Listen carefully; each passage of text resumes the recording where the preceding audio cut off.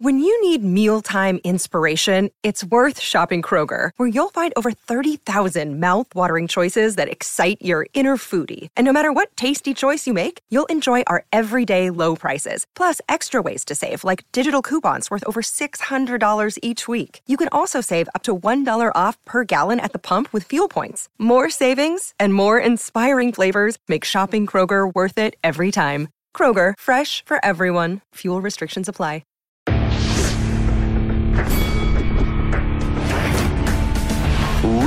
Reveille, donks. Look at us now, tip to tip. This is our life. This is our passion. That's the spirit we bring to this show. I'm Luke Thomas. I'm Brian Campbell. This is Morning Combat.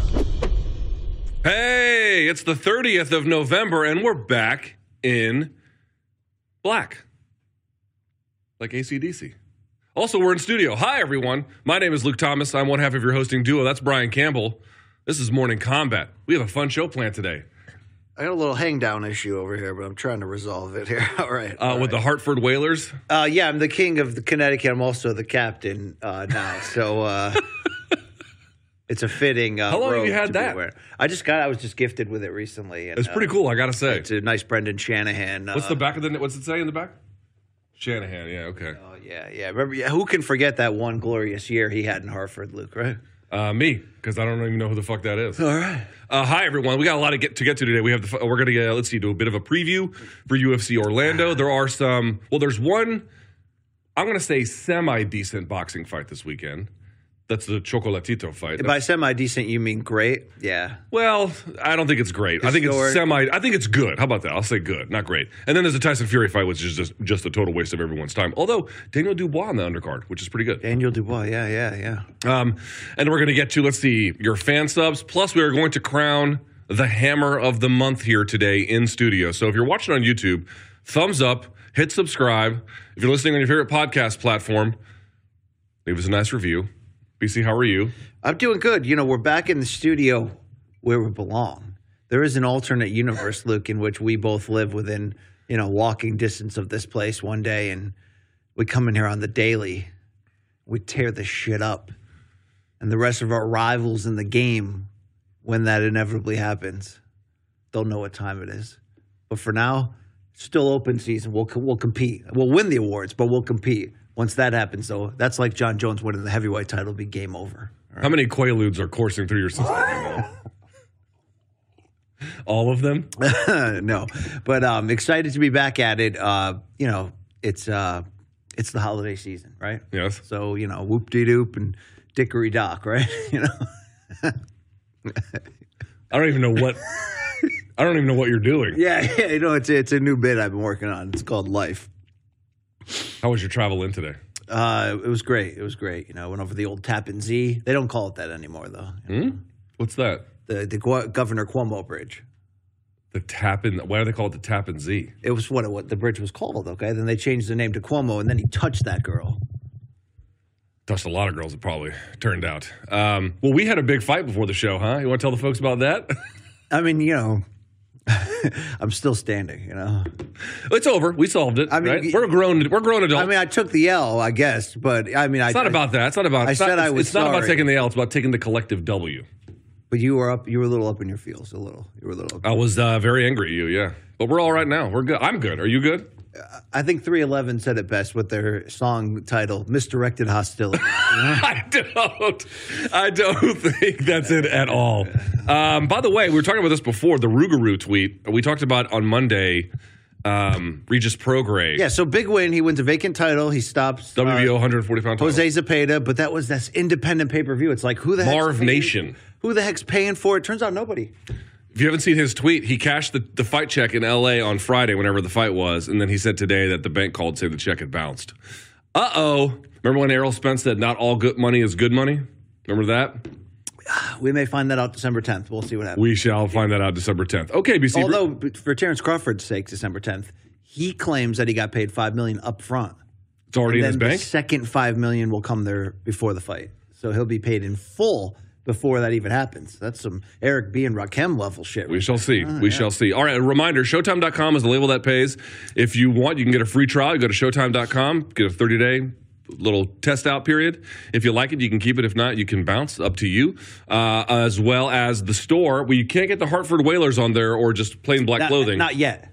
Not yet. I have to say, how about this idea? We need an MK hockey jersey. Okay, I never would have said that because I've always loved hockey. I used to play roller hockey, and no one can doubt going to a game or being forced to watch the NHL on someone's couch. You're going to have a great time. But I thought wearing a jersey in public, a hockey jersey as a grown man, as an adult, was lame as balls. Yeah. Until I put Shanny on. Yeah. Old number 94. And now, now the idea of an MK hockey jersey, which will be bought by the majority of our, wherever that street corner is connecting Jan 6 with the Juggalos. Wherever that intersection is. MK. That's where the MK hockey jersey will be worn. There's no question. I got to say, I like it. My wife has a red Ovechkin jersey. Hold on, ready? The name Ovechkin is written in Russian. Oh, wow. And he signed it. How about that?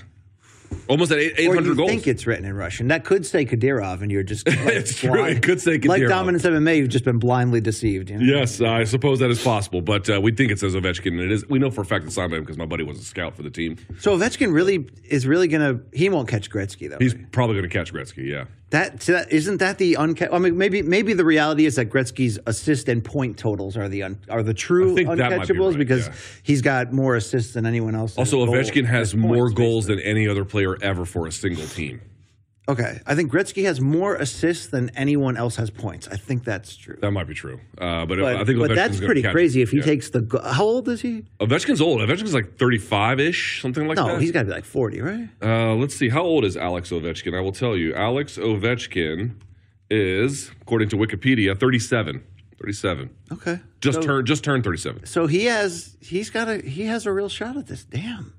Pretty good. But the long story short there is we need an MK. RJ Dunkel Bukaki, we need an MK jersey, do we not? With what, that rising anus label? I don't know about the rising anus, but the Hartford Whalers one, I got to say, is pretty fucking cool. I like that one. And how about the song that they had, Brass Bonanza, that you'd always hear on NHL 94 on Sega, that you know that one that fucking with the horns going, I don't know. I don't know Connecticut lore. Nobody does. You know that one, right? Come on. NHL 94. Thank you, Long Island Luke. Yes. Long Island Luke giving me his video game opinions in my ear. You know I don't care. You didn't play NHL 94 tournaments as recently as like 4 years ago, like most of us have? I don't think I did. Dude, Roenick is unbelievable in that game. He's like Bo Jackson on steroids. I've heard. On steroids. I've heard. All right, BC, as a reminder as well, we don't have it in front of us, but our next partner is a product that we use basically every day. Every single day.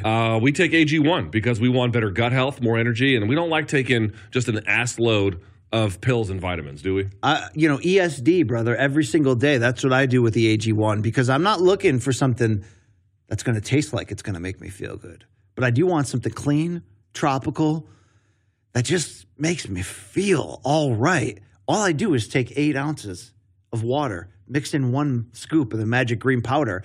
And Luke, I'm talking about minerals, vitamins, all that stuff that I'm missing. I can start my day by getting ahead with, by grabbing the Cliff's Notes. That's right. 75 high-quality vitamins, minerals, whole food sourced superfoods. I always mess that up. Probiotics and adaptogens. To start your day right, BC. Yeah, and here's the thing. It's lifestyle friendly. So I don't care if you got a keto thing, vegan, dairy-free, gluten-free. Maybe you, maybe you like feet. Right? If you like feet, you're a gross POS. Well, either way, though, we'll welcome you with no nasty chemicals, GMOs, less than 1 gram of sugar. How about that? While still tasting good. And I know what you're saying, BC. It's one thing for you to tell me with your disgusting ass how good it is. Could 7,000 people really be wrong who have written 5-star reviews about AG1 on Google? Could Tim Ferriss be wrong? How about that other guy? I think we need to have a meeting over what the word verbatim means. Right now, it's time to reclaim your health and arm your immune system with convenient daily nutrition, especially heading into the flu and cold season, everybody. Just 1 scoop in a cup of your water every day. That's it. No need for a million different pills and supplements to look out for your health. And to make it even easier, Athletic Greens is going to give you, the viewer, the day one P1 right here. How about you get P1 with the AG1, and you'll get a free 1-year supply of immune-supporting vitamin D drops and the 5 free travel packs which are so clutch on the road. Believe us with your first purchase by going to athleticgreens.com/morningcombat. Again, athleticgreens, that's plural, .com/morningcombat to take ownership over your health and pick up the ultimate daily nutritional insurance. All right, let's get started here if we can. Topic number one, we start as we customarily do with the Ultimate Fighting Championship. They have a card again this weekend in BC. Good news, it is not in the Apex. It's going to be in Orlando, Florida. I believe at the Amway Center. I think that's where, no, that was Tampa. Tampa was where Jake Paul fought. Yes. Yes, but not there. In any case, it's going to be in Orlando. And the card is going to be headlined by Stephen Thompson, old Wonder Boy, I think 39 years of age, taking on Kevin Holland, who retired and unretired. It is, of course, at 170 pounds, which is a better weight class for Holland. BC, as it stands, Kevin Holland sits at a slight favorite, minus 155 to Stephen Thompson's plus 135. Your overall sense of this matchup, do you like it? Do you like it as a headliner? How do you feel about this fight in the way it's been booked and presented? Yeah, I like it a lot. I love the matchup from the perspective of the names, the personalities, the styles that you bring in here. I certainly love when you look at this odds and realize it's close enough to a veritable pick'em, although Holland, with more, let's say, juice left in the tank potentially, comes in as your slight favorite. But really, it's the ultimate coming or going fight for Wonderboy Thompson. We thought, it seemed of late, like that last run was snuffed out, that are we in celebrity name mode? Well, he can kick that down by beating a guy who is as hungry in game as Kevin Holland right now and remaining in that overall picture. But for Holland on the flip side, this is the type of name that you have to beat to, look, he came out strong in the pandemic. He was one of those early heroes, had some ups and downs, some highs and lows since then. But Kevin Holland puts a name like Wonder Boy on his resume. We'll know which direction he's headed back into business toward that overall title picture, despite the recent very humbling loss to Khamzat Chimaev. Luke, I love what it offers both in this point. But what does it offer matchup-wise, technically, style-wise? That's where it's even more interesting than just their personalities. Pop quiz, because this is surprising to me. I didn't realize this because I just hadn't checked. Pop quiz, where in the rankings, we're not saying we agree with it, but just as it exists, where is Thompson ranked in the... I would guess ninth. Ninth. How about sixth? Wow. That seems a little high. Yes. It seems a little high. Kevin Holland is unranked. Now, his situation has been all over the place because he switched divisions and he did have some nice wins. But then he had that weird Khamzat fight that kind of came out of nowhere where he got steamrolled. And what does it all mean? Okay, fair enough. I understand him not necessarily being ranked at this point. Boy, how often do you see, outside of some kind of crazy scenario, number 6 in the division versus an unranked guy? That is highly, highly, highly unusual. By itself, it just rarely ever happens. So one, I just want to point out this is a weird one. Second of all, what I would say is the last 2 guys that Wonder Boy fought, I believe this is right. Let me double check this. He obviously did beat Jeff Neal, which was a nice win for him. But since then, he has had a bit of an issue, right? So he has back-to-back losses to Gilbert Burns and Bilal Muhammad, both of which those guys kind of wrestled him into oblivion to get the job done. There was a little bit of striking involved, certainly in the Gilbert Burns fight, but mostly they won by virtue of their superior ground ability. Kevin Holland doesn't strike me as that kind of guy. In fact, if you look at the last 2 wins that Wonder Boy has, one is Jeff Neal, the other is Vicente Luque, 2 strikers. So BC, he also has the losses to Till and Pettis before that, so it doesn't quite ring out the same way. But in his last 4 fights, he's got 2 wins over 2 strikers. He's got 2 losses over 2 grapplers. Is it simple enough to say, hey, he's got another striker here in Kevin Holland. This should be a very winnable fight for him, irrespective of the odds? Yeah, I guess you can simply say that because the whole idea of coming or going and what this means is true in this case for Thompson. A third loss would be 3 losses in a row, would be that'd tell you at this age the exact direction of where he's going and whether he's got 1 or 2 left after that or maybe that's the end of it. That's where we're at right now for Stephen Thompson. The 2 recent clean decision losses have showed us that. This does make more sense style-wise for both of them. Both have the potential to kind of pull themselves out of their recent lot in terms of losses and make a run at it. But Luke, who do you think has the edge stylistically in this one when you know it's not going to be ground heavy, maybe unless Holland decides to try to bring it there, which isn't his strongest suit? No, he could do that at certain parts. He does have a black belt. And by the way, everyone's like, oh, well, how good is his black belt? Well, the guy who gave it to him is Travis Lutter. And Travis Lutter's black belt is very legit. So you can make a judgment call for yourself. I would say it's probably quite legit that he has that. He just doesn't use it in a very, forward way to lead his offense. A couple things stand out to me about this fight, BC. We talked about how Kevin Holland didn't. We just don't think middleweight was really his best place. But he does have something of a middleweight frame in certain ways. He has an 81 reach to a 75-inch reach advantage over Thompson. Pretty significant 6-inch reach advantage. That's rather large. That's the first thing I'd say. Obviously, he's much younger and has much fewer miles on him. But the interesting part beyond that, dude, is their numbers are very similar, except for one thing.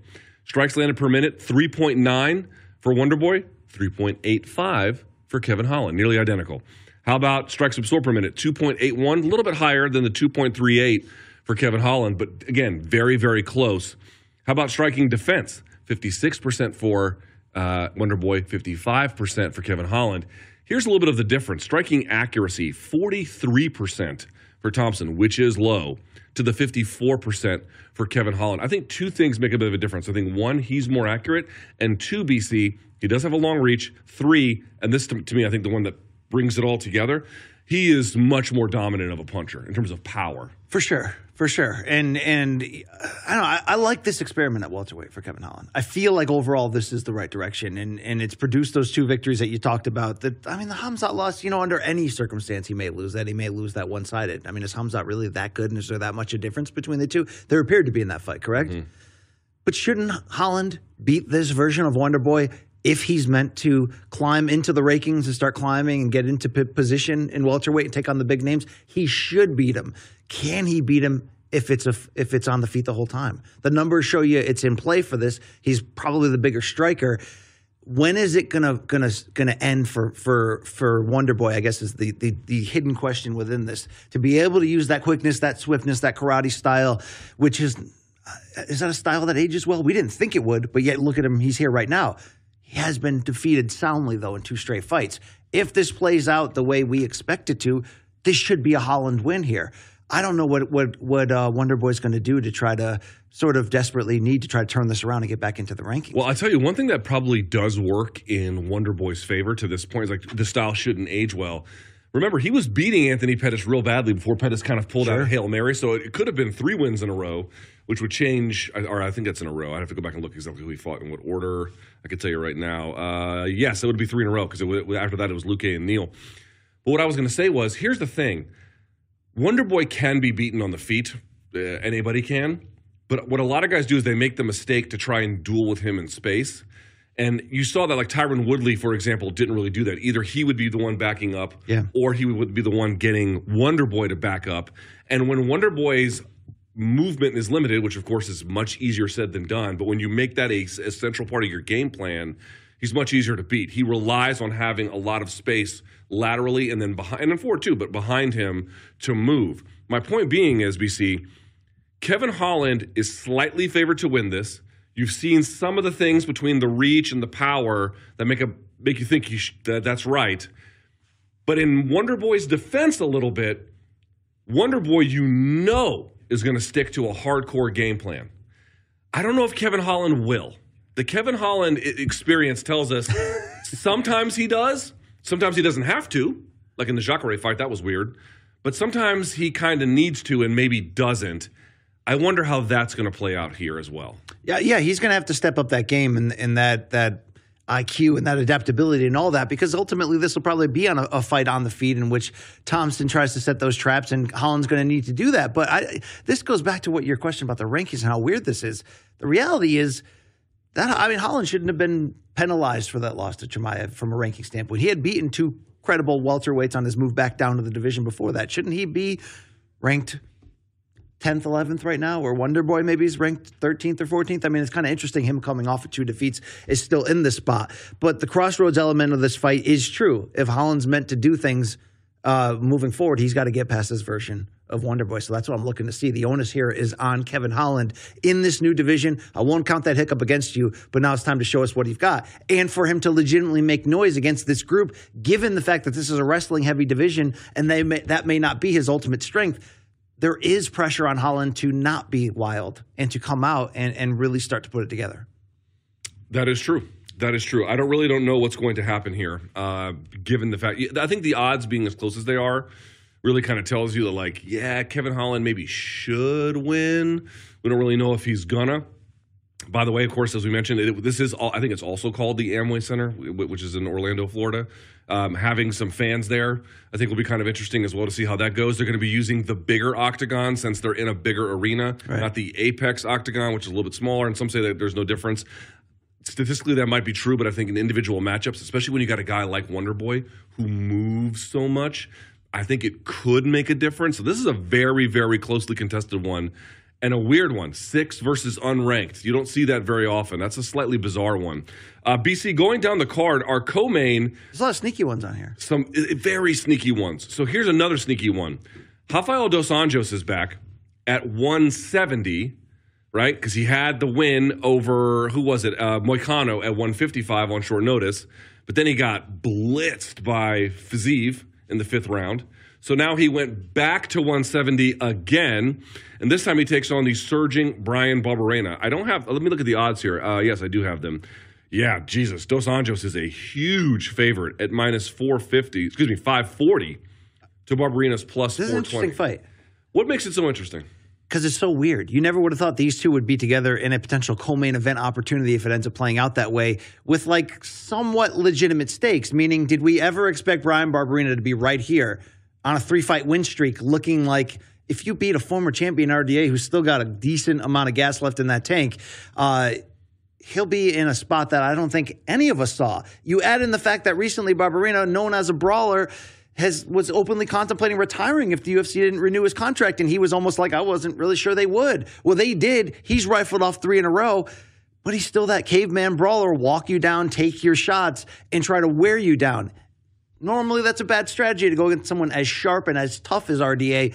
But RDA is, 38, 39? I mean, he's pushing it at this point. We still know that he's got enough on any given night to give it to somebody. And, yeah, he should be the favorite in this regard. 38. But one of those nights, Luke, he's going to show up old. Barberena makes this an interesting matchup because he's not going to go away or be deterred the first few times you light him up. RDA is going to have to go into that woodshed and earn it at this age. He should win this. But I like Brian Barberena getting this sort of almost spotlight step up, unlikely opportunity to show us that maybe he's more than a Mohawk brawler, Luke. You get four wins in a row, including one over a guy like RDA, who's still showing us, even in defeat of late, that he's still a tough, stubborn out, and Barberena's not small for this weight class, Luke.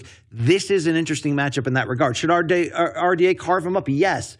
But what if he doesn't? What if he finds himself in a war? The thing about Barberena is there are those moments where you go, okay, he's not going to be able to take any more than that. He pushes through those moments on a routine basis, Luke, and ends up getting inside on you, and that's when the fight gets interesting. Yeah, I mean, the numbers speak to this. We'll go over this more on Friday, but Barberena takes a lot of damage. That much is not in dispute. And here's the big one, BC.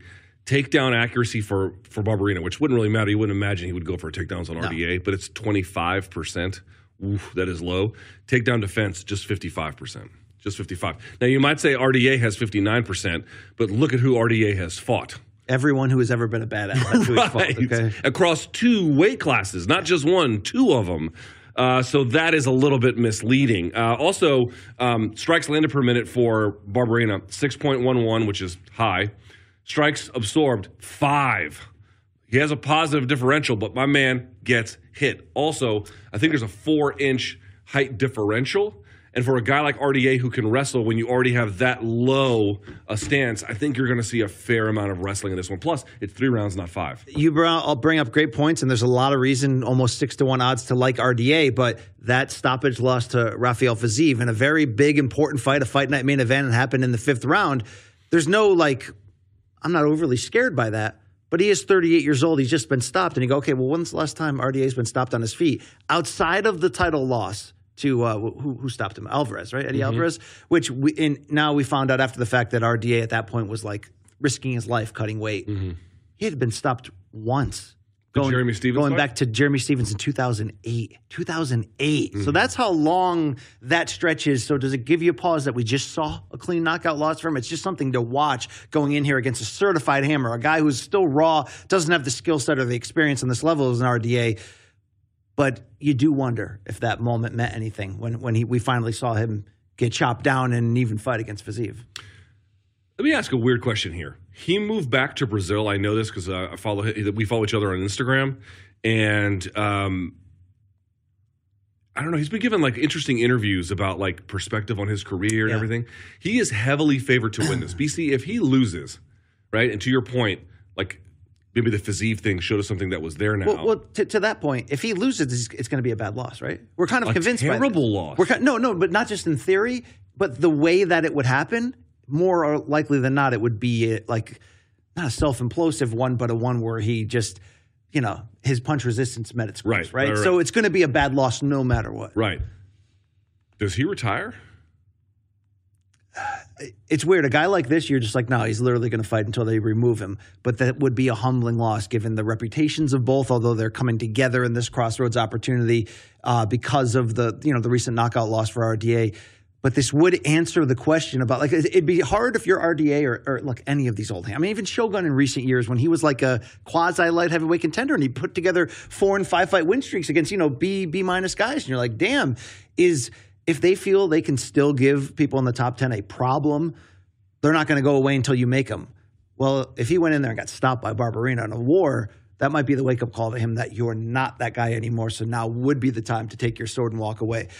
Probably not, though, Luke. What about Barberena? Here was a guy who we thought may just leave the sport, leave the UFC. He got a new deal. Here he is, as you indicated, 3-fight win streak. Now, against some aging names there, it's not exactly against guy. I mean, he has the win over Lawler, which wasn't a prime Lawler. I think it's pretty fair to say. He got the split over Matt Brown. What would a win here signify? Because legitimacy. I would think this would be his best win by far. Oh, by far. He's literally fighting for legitimacy on Saturday. And I think that's what makes this fight interesting. Like, this guy literally thought he was going to retire. Like, he's like, look, I didn't know if they were going to give me a new deal. And in his belief at that time, if I can't fight the best and fight against the best, I'm just going to give it up. But there is still an element of him when you watch his interviews where he's literally still fighting to feed his family and is kind of blessed and gifted with this opportunity at a new deal. And it's clear the company recognizes him as an action, fun fighter but this gives him beyond just that. He may ultimately win it that way should RDA come out and find himself exposed and too old. But either way, a 4-fight win streak, including one over a guy like RDA, look, he's fighting to be considered anything more than he is, which is wild, fun Mohawk brawler who gives all and is willing to go through hell every single time. No, this is a surprise move in that other direction, potential contendership. I mean, it's a wake-up call to everybody else, and most likely him if he gets this.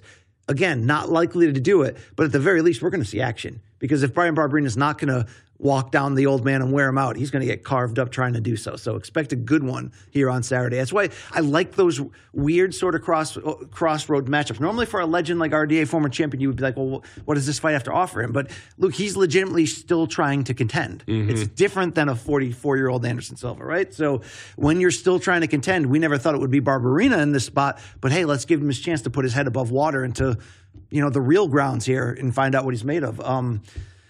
Man, you know what he's made of, Luke. Taking one or two to try to deliver one, and he's going to have to. Just very well rounded. Like when we talk about battle tested, I mean, dude, nobody's like RDA. No, just, seriously.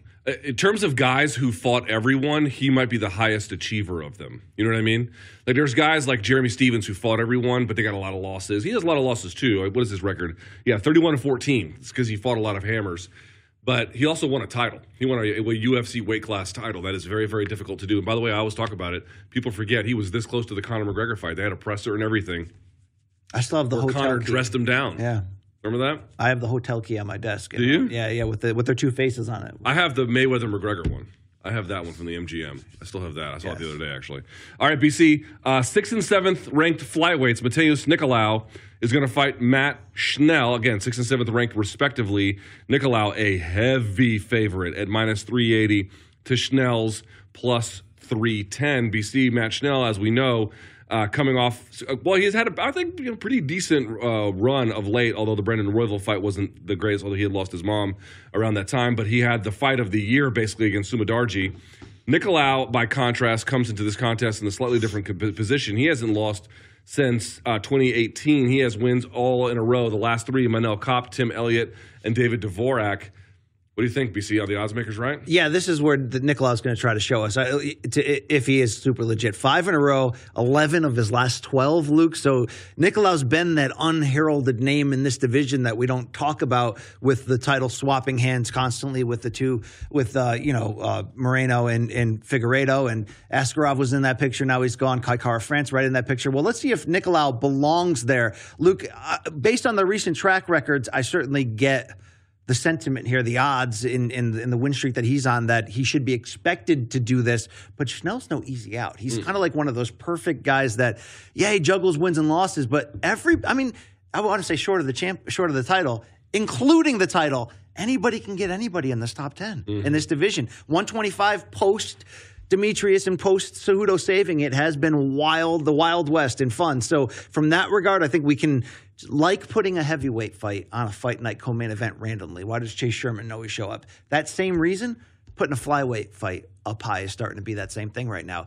Nicolao, has he screamed to me that he's that dude? Not yet. But it's going to be hard to deny him if he gets to the 6th straight victory right here. Also, what I would say is I think they put this fight in front of a crowd for a reason. Schnell delivers action. Yeah. Win or lose. That dude delivers. I think he's not on a card at the...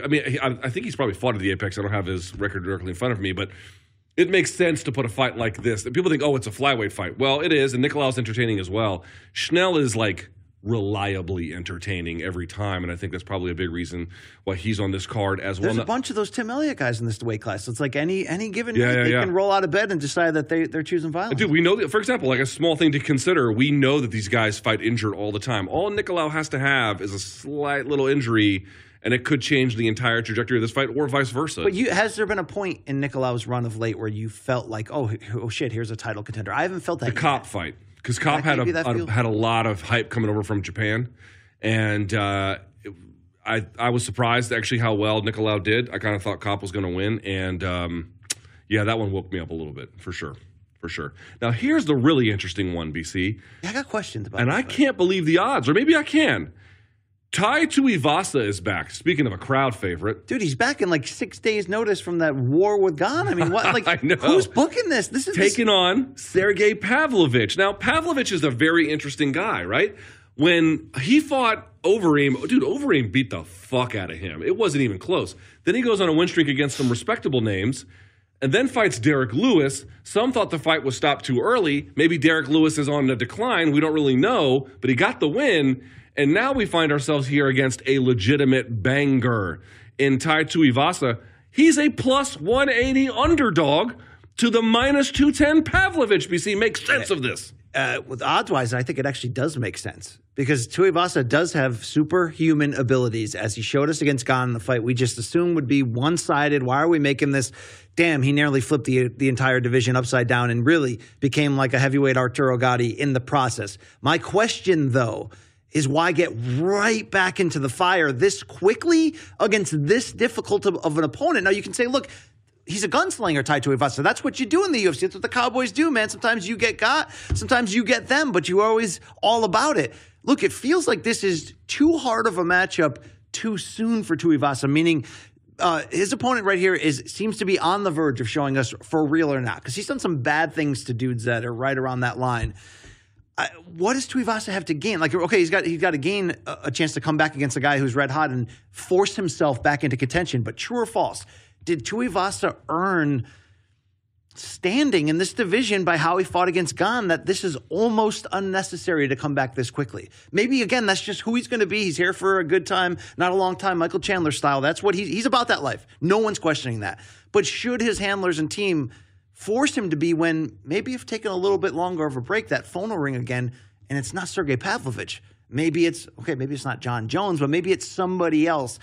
Maybe it's Stipe wanting a big win on a comeback. Like, what I'm saying here is he may have earned himself through goodwill and through just being a badass in that Gane fight reasons not to even need this for contendership. I was shocked to see him back so soon. I'm shocked that the UFC didn't make him the main or co-main event just on name alone from what he just did to Gane and what he's done previously as a fan favorite. But speak to me directly on my concerns about the matchmaking level for him and his team this quickly.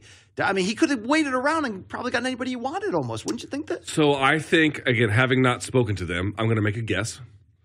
And this is something that a lot of fighters have told me who were in similar-ish fights, Dan Hooker being one of them, which was, well, if you recall the fight with Gane, where was most of the damage? Most of the damage was to the body. Yes, of course. He did obviously rock. Oh, he took incredible damage upstairs, too. He did. Don't get me wrong. But I'm saying, I'm not, let me be very clear about this. I'm not justifying the logic as much as I am repeating it. And what I think a lot of these guys say is when they get like badly leg kicked or hurt to the body real bad, even if there was a lot of head trauma that accompanied it, they kind of make it out to be, well, look at the totality of the targeting. It wasn't strictly about just to the head. I think he'd probably say something like that. I don't know, but I've heard it numerous times from guys. That's the first thing I'd say. Secondly, let me throw a little curveball at you. Tai Tuivasa is ranked 4th. Sergey Pavlovich is ranked 5th. I think that probably has more to do with it. Plus, you mentioned a name. But why does that have more to do with it? I'm going to tell you. I'm going to tell you. Fair enough. I'm going to tell you. It's all about what John Jones is doing to this division. Because John Jones is apparently, reportedly, 285 or bust. Not the weight, but the UFC event, which puts it around March, if my math is correct. Now, we don't know. Is he going to fight Stipe? Probably not. He's out. But Stipe is not just out for John. Stipe is out for everyone. His father just died. Quite tragic. He's not going to compete. So then it's like, well, is John going to fight Francis? We don't know. Is John going to fight Curtis Blades? We don't know. There is Cyril Gane sitting out there, but Tai just fought him. Literally, either up or down, the only fight from a ranking standpoint that makes sense for Tai Tuivasa. Listen to what I said. The ranking standpoint is Sergey Pavlovich. I do agree with you that the timing on this is kind of surprising. Well, it's also high risk, low reward. You're like the third or fourth fight on a fight night card. Like, how much of this? Let me pitch it to you. How much of this is Tai wanting to just get that W back? I think it's him just being like, I live for the moment. I live for now. I mean, that's what the guy does. He lets everybody spit in the shoe and drink. I mean, that's what he does at all times. He just rolls the dice, and he's an absolute gaucho. You know, I try to call myself the last American gaucho, and you make fun of me. I thought that was Martin. Martin is the last. I mean, he might be the last actual cowboy running around. That guy. Martin Bader, we love that guy. But the deal is this, Luke. I thought he secured standing that people would kill for, which is, you know, when you get up and you're either a heavyweight title contender or you're just a super large attraction. What did the performance against Gane out of anything else show you? Well, one, that he's got this superpower that can literally work against anybody in the world on any given night. The fact that he can lure you into a war and he can take unspeakable damage and put you in a dangerous spot. But what does that ultimately mean? That means you are guaranteed ratings bonanza, whether that is a fight night main event against anybody. He can almost take that role from Derek Lewis. Maybe that was a transaction that happened when he stopped Derek Lewis. Or that means put you in the co-main event on any pay-per-view. Like, you're just perfect accompanying shoulder programming to mix with whatever else.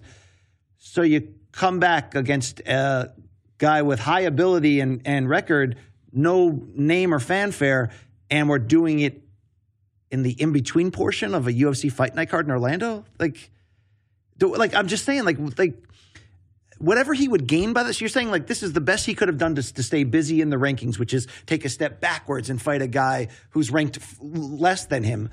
Wouldn't you just wait for the next come round when they're like, okay, we need a main event? Let's do Tai against, I don't know, Blades. I don't know. Whoever you want to do. Like, I mean, does he really strike you? I'm not saying he's dumb. That's not what I'm saying. But does he strike you as particularly discerning about these matters? I think that him and his management team should be at that spot, realizing what they have is a special drawing card that very few people have. And oh, by the way, it's not going to last forever. If you're Tai Tuivasa against guys who are that much skilled than you, and for you to be able to compete against them, you got to go in there and go balls out. That's what he does. That's not going to last forever, Luke. But this is his peak sort of earning window within that regard. That's why I brought up, look, if you're not going to put John Jones in against Francis for the full title or against Cyril for the interim or Stipe now not happening, what's the next best object?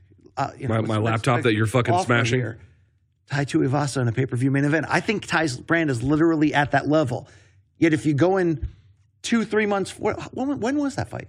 What's this turnaround? 3 months? I will tell you. If you go in 3 or 4 months later, that was September, Luke. Yeah. So that was month 9. We're in month, what, 11? About to be the end of it, but yeah. So on two months and a week's notice, you're taking on a guy, not even in the main or co-main, on an in-between fight night card, where if you lose... It's almost 3 months. So if you lose, doesn't that set you back? Or is your argument going to be, hey, BC, whatever he has accomplished by fighting that way against Gane, he can't lose that against Spivak, so why, or not Spivak, against Pavlovich, so why not take the payday and the opportunity anyway? I just feel like if they were a little bit more discerning about where their brand's actually at, this guy's, to me, automatic main event unless it's a pay-per-view co-main. It's interesting. I hadn't thought too much about him in that way, except to say I agree with you about his ability and certainly about how much. Because isn't that where the money's different? We always say when you get to the pay-per-view level, the money's different. And that's true. Like you get to the championship level, he didn't fight the money's different. But isn't the money different when you are a regular main eventer as opposed to not being on the fight night level? That the money's got to be different there too, right? I don't think the money's different except by contract seniority or. So getting a 5-round main event doesn't automatically give you more money. I don't believe so. Well, I guess it can depend. I think there are a couple of fighters, like Dustin Poirier might get something like that. But and again, it's not that this is not an unwinnable fight. The odds are close for a reason. But he may go back there 2 months and a week after a war. Now, hold on. It was September 3rd. So you have the rest of that month, all of October, and then most of November. So you're talking about 3 months. But still, hold on. He had to spar during that time. I mean, your brain's getting rattled a little bit. I agree with you. I'm saying if you're going to come back that quickly on the turnaround, it better be worth it. Is this fight worth it? On paper, no, unless the money's better than I thought. He fought in January, so this is going to be his 3rd fight this year, which is not a lot, but it's definitely active. It's certainly active. Like, look, you would turn around for John Jones in a heartbeat. You'd probably turn around for Stipe. You'd probably turn around for Curtis Blades even. Anybody that can elevate you. Pavlovich can't elevate him. He can't. So now you're going to do it. Yeah, that's the weird part, because if he gets a knockout, everyone's going to be like, oh, that's what Ty does. Who the fuck is Pavlovich? Even though Pavlovich is pretty. The other part, too, is like, I think UFC might be trying to figure out how good is Pavlovich? Because he fought Overeem, and I think that was his UFC debut, and he got. If you go watch the fight, you're like, dude, why is this guy in the UFC? Like, you can't even understand it. Like, and then Sean Gannon, what are you doing here? Yeah, a little bit. Well, he's better built. Sean Gannon Sean Gannon was built like a guy who bags groceries. Bad let's be tit honest. tats too. Huh? He had bad tit tats. Sean Gannon had bad titty tats? Yeah, tattoo on titty. Remember he wasn't that Brandon Lee Hinkle? Oh, you're saying I'm confusing Hinkle's shitty titty. I cannot.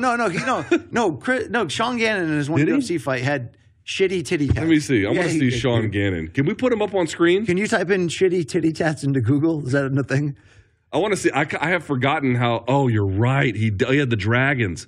Yeah. Good Lord, I completely forgot about the dragons.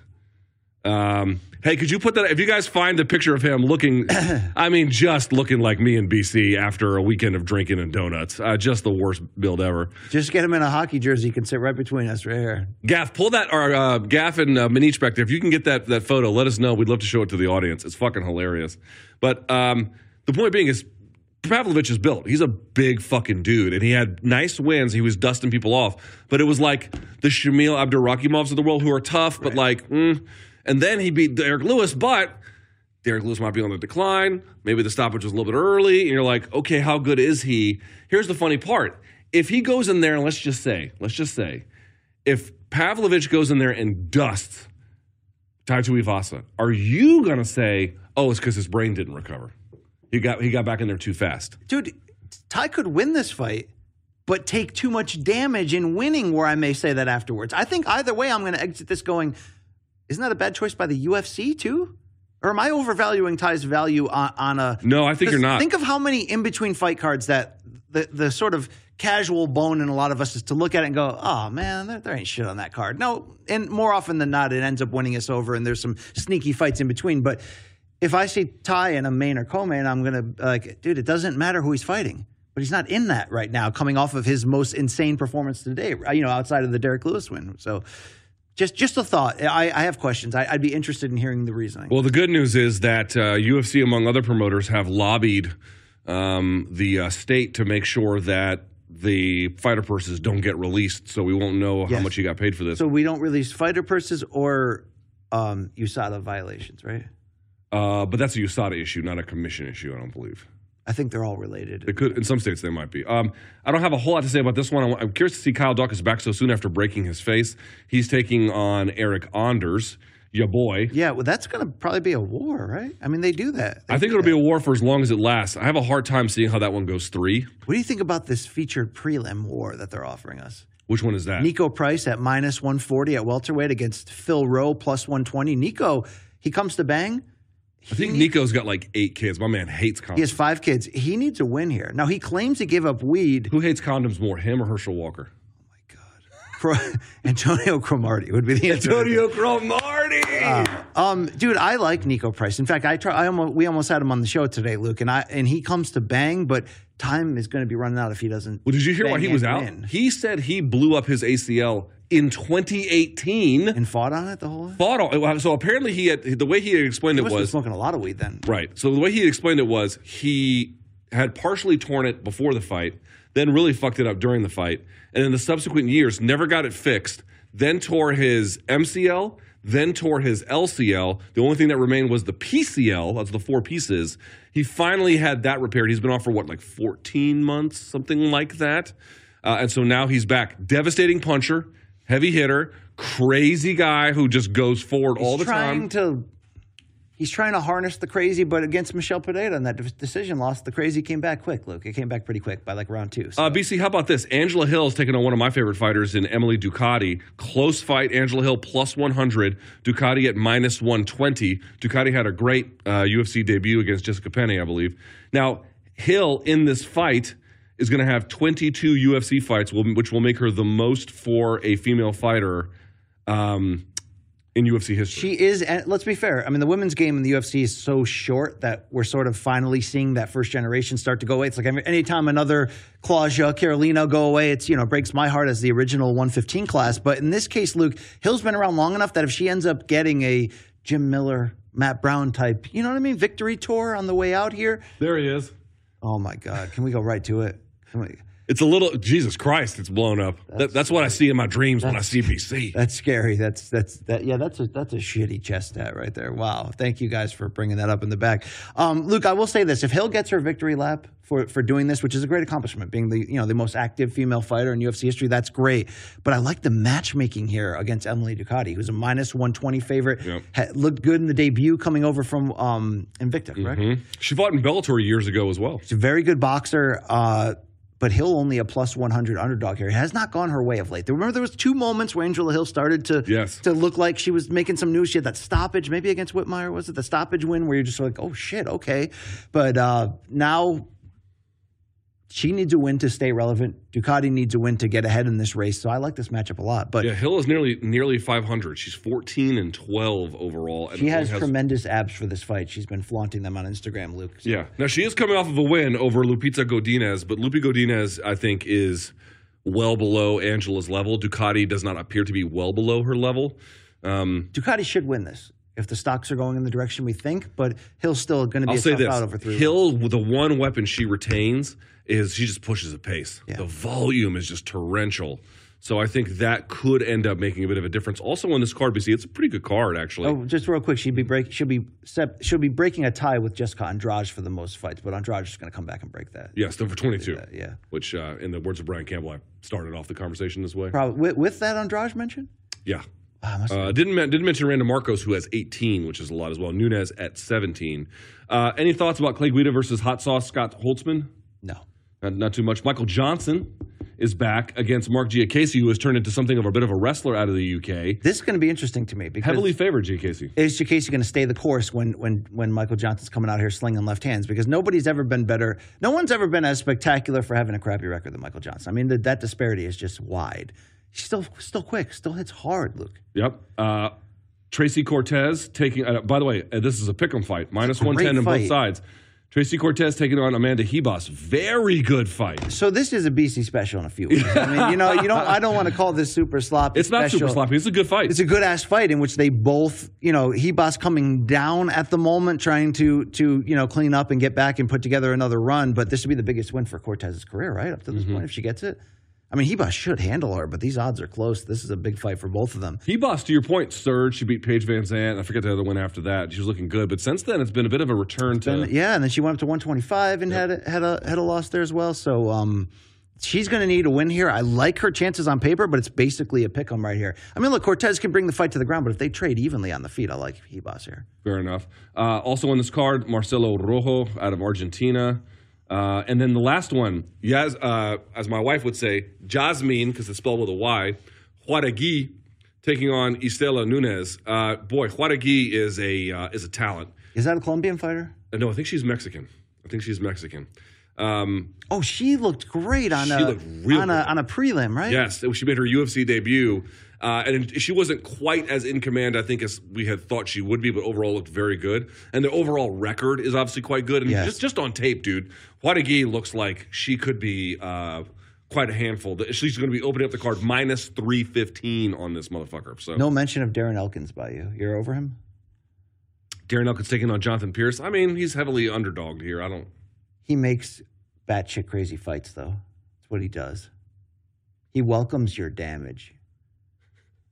The damage. There's actually a sign on his chest that welcomes it. Yeah. Would you get the Hartford Whalers tattooed on your chest? No. I mean, look, I went to Whalers games the last couple of years, but even me wearing this, I wasn't like a Whalers diehard as a kid. I was more of a Bruins fan. Are there whales off the coast of Connecticut?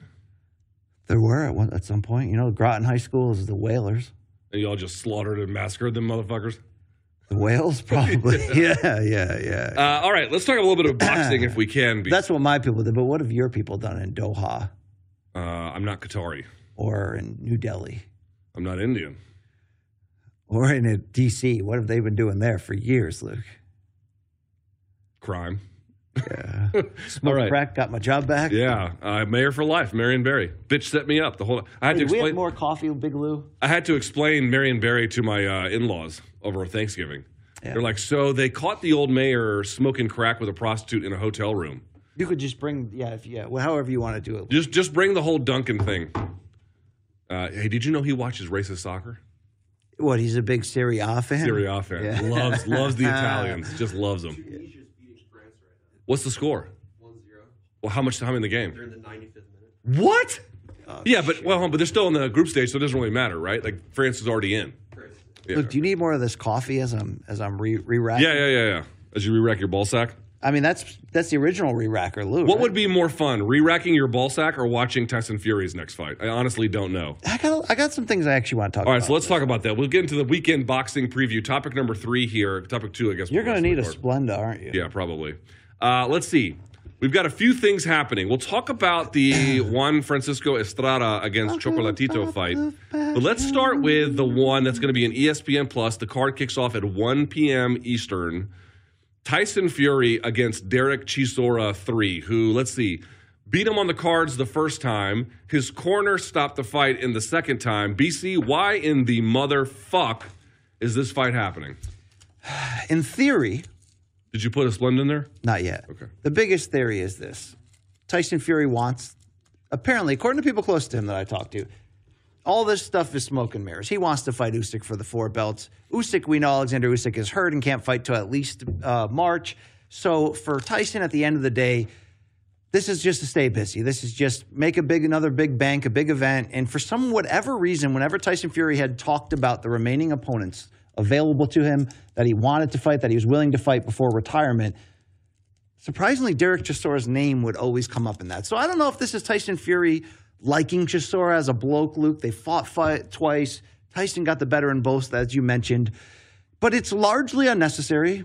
It's still going to be somewhat of an event because it's Tyson Fury. You know what I'm saying? Like arguably the best heavyweight of this era, one of the best of all time, still unbeaten. And yes, we hope still going to fight for those 4 belts at some point next year. But in any Tyson Fury media cycle or buildup, which has been this ahead of this fight, you're always going to get something, Luke. I mean, remember ahead of the second Wilder fight, he was talking about how he masturbated 7 times a day in training camp to prepare. I mean, there's always something coming out of it. Jealous. Recently, it was constant retirement talk. The narrative now, whether he's talking to Carl Frampton on BT Sport, whether he's on the MMA Hour with Ariel, whether he's talking with anybody. I was supposed to interview him the other day. It fell apart at the last minute. But he probably would have told me the same thing. Have you noticed, Luke, what's been coming out of these Fury interviews? Some of it feels real, given his history of mental health challenges and the hunger with a fighter and the addiction of being a fighter. And some of it also feels like, what are we going to talk about this week outside of this fight, which is unnecessary?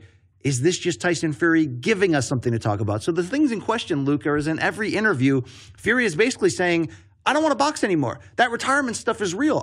There's nothing for me to accomplish anymore. I've done it all. But I'm addicted to this game because if I'm not training to fight or fighting or coming off of a training camp for a fight, I don't trust my mentals. I know I'm going to go back to where I was in the aftermath of the upset win over Vladimir Klitschko in 2015, which if you forgot ad nauseum a million times, an insane comeback story of 3 years into the hole of depression and weight gain and drug abuse and all that and suicidal thoughts to come all the way back and win back the championship. Luke Thomas, is any of this not only for real and how it could impact whether this third fight is close or not, but if it's all taken at face value, are some of these early warning signs that maybe we and Team Tyson should pick up on, where he's straight up telling you, I don't want to be in the ring on Saturday. I don't want to do this anymore. But if I don't, I'm going to lose control of this. This is the only thing I have left that gives me purpose and gives me strength. He's straight up telling us, I don't want to be here, but I have to, and I know I do. Is that some type of secret selling point to try to get you to watch this fight? Or no, I take him at his word. I think it's what happened to BJ Penn. I mean, I don't know. I've not had a... But wait, how do you take Tyson at his word when everything we've heard in the last 6 months, every other day was, I'm retiring today. Oh, tomorrow I'm fighting So the he could just be lying. I mean...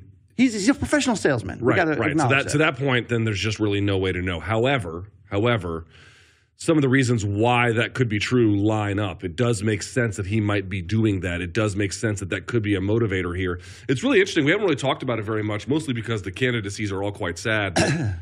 This weird pipeline where guys in combat sports stay in combat sports too long, and then they get out of it and they run for office. And I mean this quite sincerely. I think a big part of them running for office is a lot of delusion of grandeur, but also like they just need something to fucking do. Like, Tyson Fury is still capable of winning, so he doesn't have to go that more dramatic route of I'm going to go run for public office or some shit like that. But in the sense that it occupies him and it keeps him steady and it keeps him safe. Dude, I've had people who were like, I'm not going to name who the fighter was, but I've had coaches tell me like they needed that fight just to stop drinking or something like that, just to get off whatever terrible thing they were doing in their life. Like that's a real thing. So he could be using that as a way to get people to watch this, because if you're just trying to sell the fight on fight terms, on merit, it's not worth it. It's like, dude, Derek Chisora, who, by the way, I don't think is a bad fight. Yeah, I like Derek Chisora. I'm not saying shit about him. But the younger version of Derek Chisora had nothing for Tyson Fury. Twice. There's like just no reason to think on boxing terms it would be any different. I don't know. To answer that question, it does worry me, but it would make sense. It would make sense. It's hard because, again, anybody else, you'd take him at their word here. Tyson Fury, I mean, look, we've been through this. I've interviewed him. I had him hang up on me. You either get him when he's Did funny, he call you a goofy. sausage? No, but he may have called me a dosser. But the whole point is, like, whatever in the moment he's feeling he's going to say, whether it's true or not. We've come to know that. People still fall for that, though, and make headlines out of it constantly. But something about this felt real, given his history. So I think that you got to take it seriously, but I do have concerns for him. I mean, look, if we're being honest on the outside looking in, when we have seen Fury come on camera, show up at fights, right? He showed up at the Usyk-Joshua rematch and was very slurring his speech on the camera afterwards. People were like, man, it looked like he's on drugs. Like, I wouldn't doubt if at some point in his larger inactivity over the last couple of years, coming back for the big Wilder fights, but not being, 2-3 times a year, I wonder, Luke, if he got a taste of the old lifestyle again, and it did scare him. Like, I could lose control of this very quickly. So is there merit to that idea that he has to do this to hold this together? That might be true.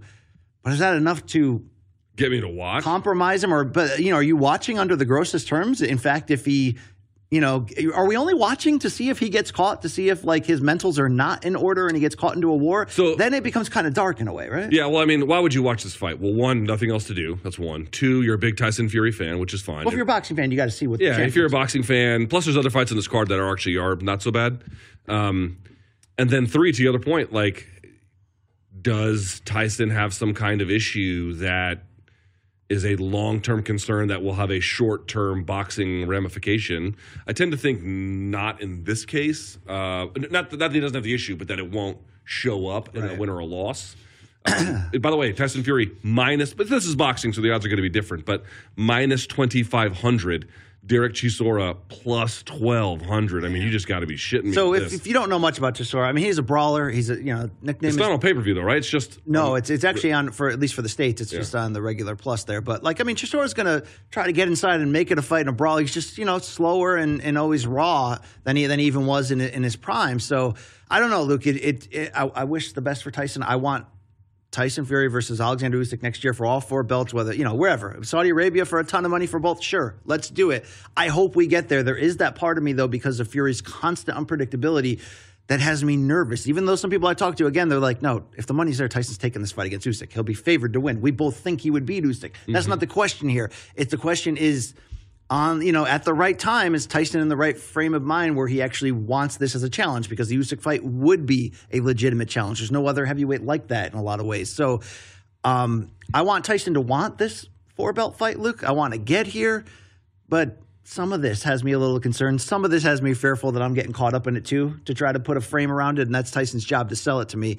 I don't really know, because Luke, when Mike Tyson retired, we thought the same thing, man. What's this guy going to look like in 5-10 years? Can he find something else that gives him that satisfaction? I think knowing Fury's history, that's always going to be in play. So I would like to see him begin to find some interest separate from this, or to his point, he will be that guy in his 40s who are still out there and we're going to have to try to remove. But maybe he'll be fighting nothing but YouTubers by then. Who knows? The reality is, let's assume that Tyson Fury has the issues you're articulating. Can he fight this way and win? Yes. Yeah.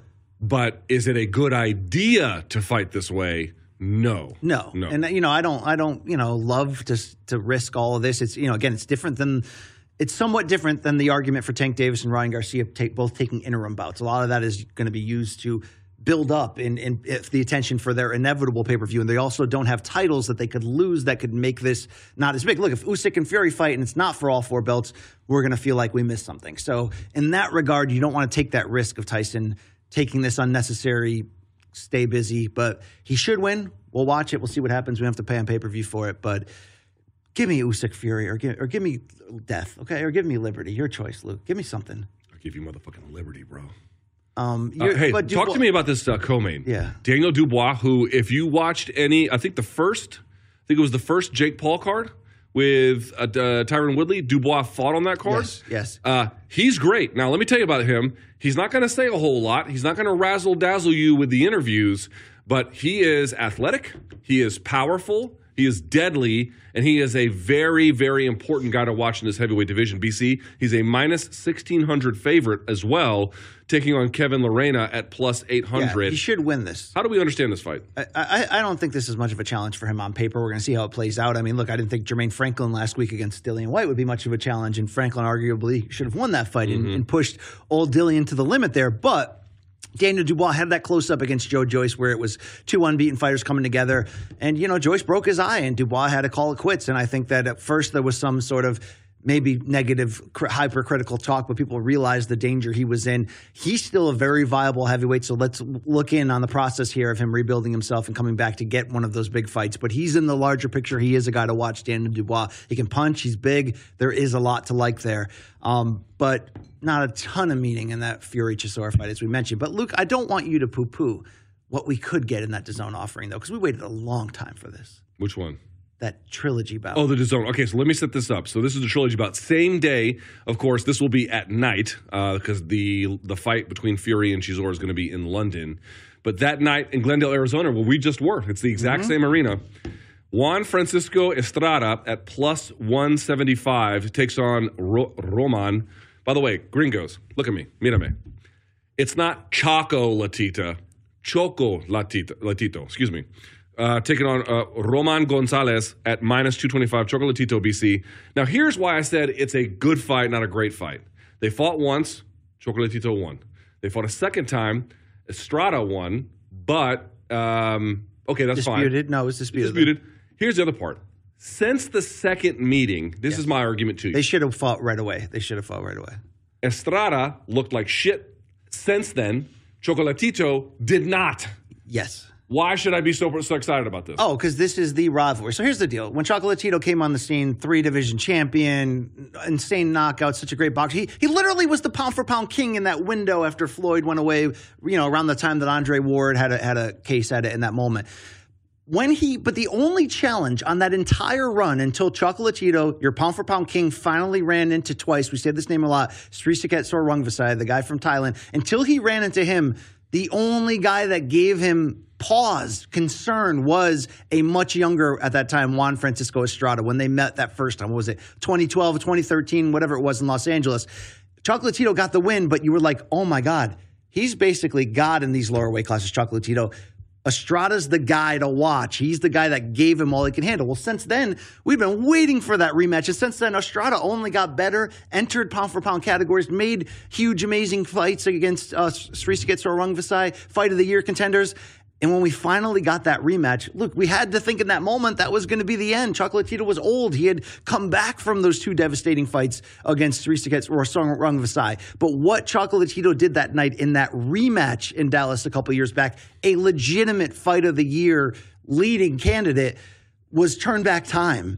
He didn't get the nod. Estrada got the nod. But, Luke, this has been the only guy outside of that large calved fellow with the high socks, Chisora Rungvisai, that rat eater. He's got motherfucking calves for days. Yeah, outside of him, Estrada has historically been the only guy in these weight classes who can push Choco. But you add that wrinkle of in that rematch, Chocolatito turned back time, fought his balls off, but in a very close, great fight, got the disputed wrong end of the stick.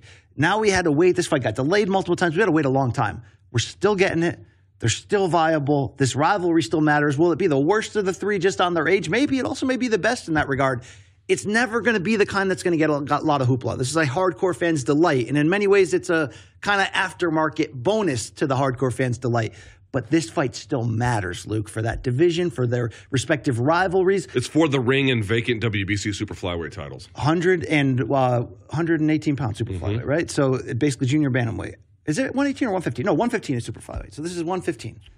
Yes, sorry. So, look, this division, since Chocolatito moved up in it, and this was really, we didn't realize, was kind of the twilight of his career, it's been all lights out. It's been all amazing. This may be the final chapter in that run. I don't know. Maybe Chisora Rungvisai just lost, and he's kind of fading. You could still make a trilogy for him against both of those guys, but this is the real trilogy in this division's history that matters. And if Chocolatito can come out at this age, was he 35? Which is 35. Like, dude, when Estrada's 32. When he got knocked the hell out by Chisora Rungvisai, Chocolatito was like 32, and we were like, sorry, at that weight class, you're done. You're done, dude. Right. Okay? You know, you just got face planted. 30-fucking-5. Now you're 35, and you got screwed in that rematch. Oh, man, if he comes back and wins this, there are very few heroes left that, like, I just have to stop and applaud. You know, it's like BJ Penn, Miguel Cotto, like these guys, where they just come up, they're like royalty as they pass through. He's Chocolatito Gonzalez is royalty. He's one of the most beautiful fighters. We were blessed to get a chance to see part of his run at the highest level. Some of the best footwork in all of boxing. Most of his best stuff you had to watch on illegal streams off network TV and get malware.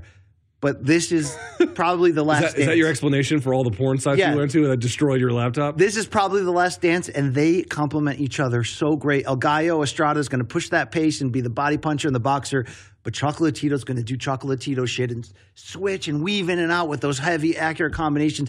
This is going to be a joy to behold.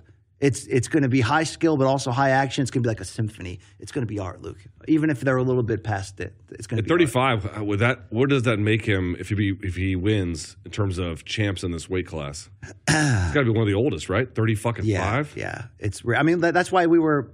Nonito Donaire in recent years was doing that same thing too. One of these like rare sort of last stands by these old gunslinging cowboys where you're just like.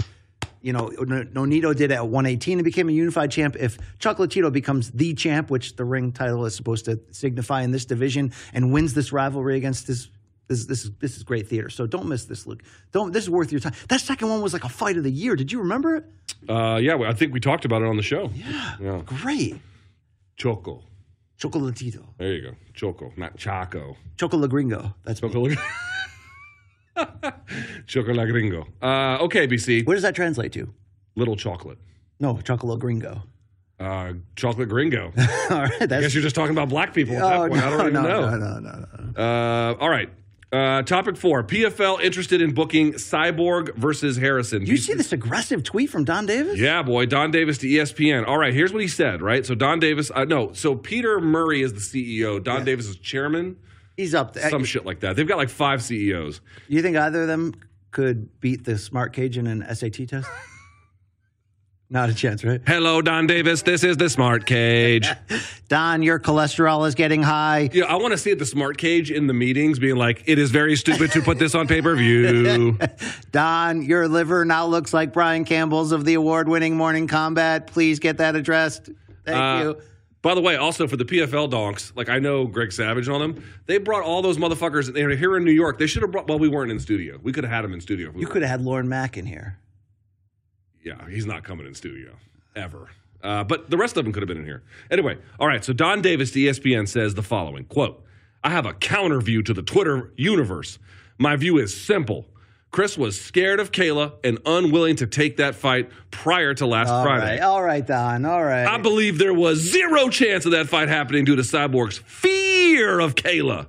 Now I think the odds of that fight happening have gone way up, really, and I still believe Kayla wins that fight." Look, I love this fight, but you can't take this stance now when she just got beaten. I know. So here's what he says. Offer stands. Here's Kayla, the tweet Cyborg. Here's the tweet. Say the tweet, Luke. I don't know if we have it. Yeah, offer stands at Kayla Harrison or at Kayla H versus Chris Cyborg. $1 million each fighter plus $2 million a winner additional tip. So I guess you would get 3 if you won. Winner's choice for a Rolls Royce. Biggest cash purse in history for female MMA fighting. No more hiding. Get the fuck out of here, my guy. Decide the best inside the cage at PFL MMA pay-per-view super fight. Hashtag Kayla Cyborg. Okay, look. BC react. I like the aggressiveness, but that's really all I like about this. It's hard to take this stance after she just lost and lost cleanly. And the fight to make next, I'm sorry, it's a rematch again. It's like, how can you put this out after Larissa Pacheco just did what she did, right? Losing twice to Kayla Harrison in 2019, missing out last season because she missed weight, yet comes all the way back, 5 straight wins by first-round knockout, and then goes in there against Kayla Harrison, the face of your franchise, and cleanly beats her. And now you're going on Twitter banging the drums for a super fight that is not over, right? The idea of Cyborg facing Kayla Harrison is not over. But you can't pass go and start talking about this fight again until Kayla goes back and redeems herself and handles her business. And Luke, maybe that makes it bigger. Maybe if Kayla goes out in a special pay-per-view rematch to open next year and beats Pacheco, maybe you set up a Cyborg fight to close the year on pay-per-view that's even bigger than it would have been originally. Maybe. But do I agree Chris was ever scared? No. No, I don't. I believe Chris is at a point now where she's about the money, right? She wants to get paid for being the legend that she is. So if you can produce that big, look, that's a big offer. The reason why I said I like the aggression of Don Davis, because that's a big that's a lot of public information to share in one tweet. Look, yes, that's a big ass offer of a lot of money, which you would not get the pay-per-view buys or the clicks or the ratings to necessarily justify it. Are you trying to do a good deed and just say, look, this fight needs to happen anyway for the sport, so somebody will put up the money? That's great. If you got rich friends, please do it. But Luke Thomas, nothing in the sentiment is necessarily justified. True or false, Kayla has to beat Pacheco first before people are going to entertain this the way it should be. I don't even know what to make of it other than it's just... And where's the money coming from? Empty PR. Like, meaningfully, does the loss to Pacheco make the Cyborg fight, in terms of what actually has to happen to make it fight, in terms of PFL and Bellator sitting down and hashing out a deal, does this loss make it more or less likely? There's the loss from Harrison to Pacheco. Does it make it more or less likely? If anything, it makes it somewhat less likely, not more. And either way, I would imagine it to be somewhat marginal in its significance therein. Like, I don't understand how it has anything to do with it in either direction. It's just a cheap way to get PR, and we're giving it to them. I mean, here we are, rewarding the tweet with some more of attention. Oh, maybe the cage had a ulterior motive. The smart cage knew better. Maybe I pushed you to your limits in our relationship this morning with an ulterior motive.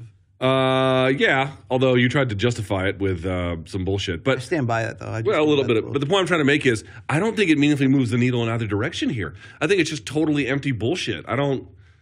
Like, do you think Scott Coker's going to see that and go, well, better get on the phone. We're going to figure this out. Like, well, he should be getting a cut of that $3 million that they're offering the winner. Yeah. Right? By the way, who's putting up the money? Well, that's my big question. For that, plus a Rolls Royce. Like, who the fuck's funding this? We're going to find out BLK Prime is behind this. I mean, who is? Is Kinahan behind? I mean, who is behind this at the end of the day? Rougarou's going to be like, what the fuck's going on here, fellas? Do you have to show that? You don't have to show that at the end. I mean, it's not like Chatri at the end of the day is opening up the one apprentice books, right? Based on what commission you're in, you do have to have some of that money in escrow.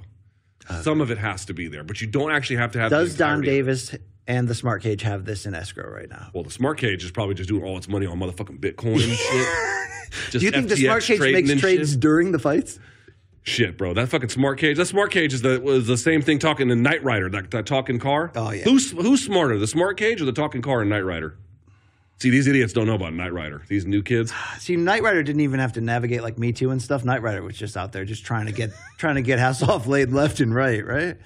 He was just trying to get just ass left and right. I don't know. I think Hasselhoff got more Hasselhoff for Knight Rider, Baywatch, or being like Elvis in Germany, or drunkenly eating that burger on the carpet when you had technical difficulty. Yeah, that was sad state. The last one there. I'm gonna say Germany. You know, just because there's no rules international. Like I always say, they worship Michael Jackson statues in Asia back in the 90s. People would be crying and like dying in front of it. Did they really? Wailing in front of it. Yeah, dude. Seriously, the love.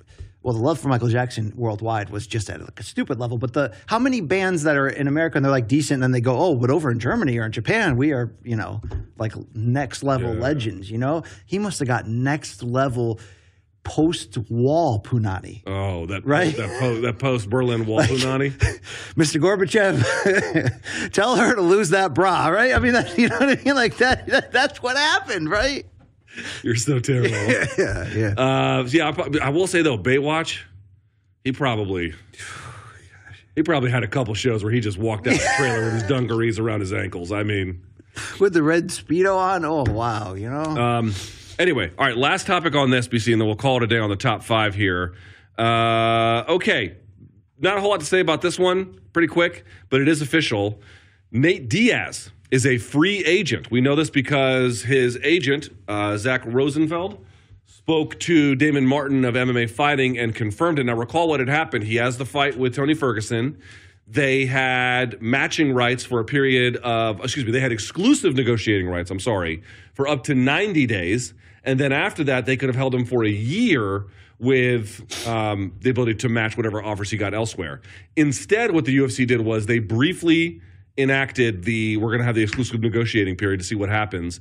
But they didn't even wait out the 90 days. They just let him rock. I can tell you that I know there was a fear in that camp that Nate Diaz might have been the first one, to get the exclusive negotiating period activated, which they were correct about. But they also were worried that they were going to keep him under lock and key for a year. I think the UFC made the right call here, BC. Going to war with your talent to keep them when they don't want to be there is a bad fucking idea. And they don't want that kind of media attention if they don't have to have it. Nate Diaz is older, and he is extremely popular, but it's okay to let someone else get some of those things. Dude, the UFC is so entrenched. Do you think that's why they told Hamzat to miss weight on purpose? I don't believe all that. Okay, just putting it out there. All right. But I'm just saying. Who told you that? Brendan Schaub? Remember when Dana was like, who said that? Brendan Schaub said that? Remember? Oh, the post-fight presser? Yeah. And Dana's just like dunking and shit. Well, they're best friends. I mean, what can you say? But BC, agree or disagree, the UFC made the right call by not getting, because if he had been stuck under contract and couldn't do anything, or they were going to match him for a year or whatever it was going to be, that would have been ugly press for them. It would have been. They got around that. They let him go his way. I think they made the right call, especially since his manager is even saying the McGregor trilogy is still in play. Well, that's the big. I was going to say that'd probably be the biggest reason why you would want to not burn this bridge and not do anything like that, because Nate he may box Jake Paul. He may get an offer in the MMA space that's kind of out of nowhere that we didn't think of before. I mean, could he fight Anderson Silva? It's not impossible, right? He could MMA fight Anderson Silva, but he may end up finding out after 6 months, a year, that the biggest paycheck and the biggest fight that could alter his legacy in ways that matter to Nate the most, separate from financials, might end up being that Conor McGregor fight. So if you want to leave that channel open, I mean, do you want that fight, that trilogy to happen when they're 45 and Oscar De La Hoya is promoting it at the Forum and it's Golden Boy MMA, or do you want that to happen at UFC 295? You know where we're going with this. So I like that, but I think the biggest question now that this is official and UFC is not going to get in the way is what is the super fight. Because I said this when I talked about when Jake was setting up to box Anderson, we weren't sure who was going to win, and in hindsight, we made the right call. We shouldn't have been sure who was going to win that. The Nate fight is the biggest one to make. It's the biggest one to make, mostly in my opinion, because the first time Nate fights post UFC, it's just gonna mean more, right? It's just the unknown. What's going to look like in a boxing match, all that stuff. Is it go in the direction of Jake Paul or nowhere else, or are we not being creative enough? Where could Nate potentially go in the larger combat space right now to maximize this rare opportunity of leaving UFC on your own terms while you still have somewhat short-term legitimate brand potential for them? So, a couple of things to think about here is under what auspices would it happen? Like Jake has, when he fights on DAZN, or his brother fought on DAZN, they have the power of DAZN to promote that, whatever that's worth. When he fights on Showtime, they have the power of the promotional muscle of Showtime, and there's a certain worth to that as well, including obviously. this show. Including this show, yeah. If he goes outside of a traditional promoter, we just saw Rougarou not being able to get paid, but also the other problem there was the fight was legit, but it was promoted about as poorly as you could imagine. I don't think he wants to do that. I think he wants to make maximum money, which means he needs to go with proven players. So I think that somewhat constrains his So he's not going to enter into a celebrity grappling tournament with like Anise and Gibb in Saudi Arabia for $20 million. I mean, he might, but I think if you're like, so a couple of wild cards could be, would Showtime or DAZN or some other player, some major player, do like Nate Diaz, Tommy Fury? That's one way to think about it. Would they do, here's another one too, would they do Nate Diaz versus Andrew Tate? I don't think any major promoter would want to touch Tate by virtue of how canceled he is. Right. I could be wrong, but Jan 6 Promotions might get off the ground in time. Jan 6 Promotions. So there is that potentially. What about, I know, or Anderson is certainly in play as well. Dylan Dennis is boxing KSI, but should Nate be trying to get an MMA fight against Dylan? No one cares. No one cares, right? I mean, just from a money standpoint, are you going to get a lot fighting KSI? I mean, I think you might get some. So what are the legitimate options here? It's Jake is a big one if they can make that. Jake's the biggest by far, right? Jake's the biggest by far. Not Anderson and any other. I mean, do you think Nate even wants to fight MMA if it's not a Conor trilogy? Does he even want to? Well, why couldn't he box Anderson? I think people, because we just saw Anderson box on a pretty high level against Jake after Chavez and all that, I think people would be more intrigued with MMA than boxing in that matchup.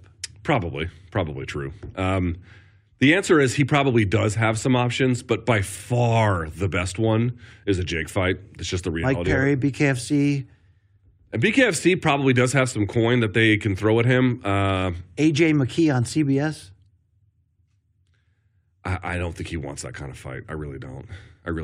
I just don't think he wants to fight some young gun. I mean, you could say, well, Jake Paul's a young gun, but like a relative. Wouldn't that be a weird inversion of Frank Shamrock versus Nick Diaz, that fight? Sort of.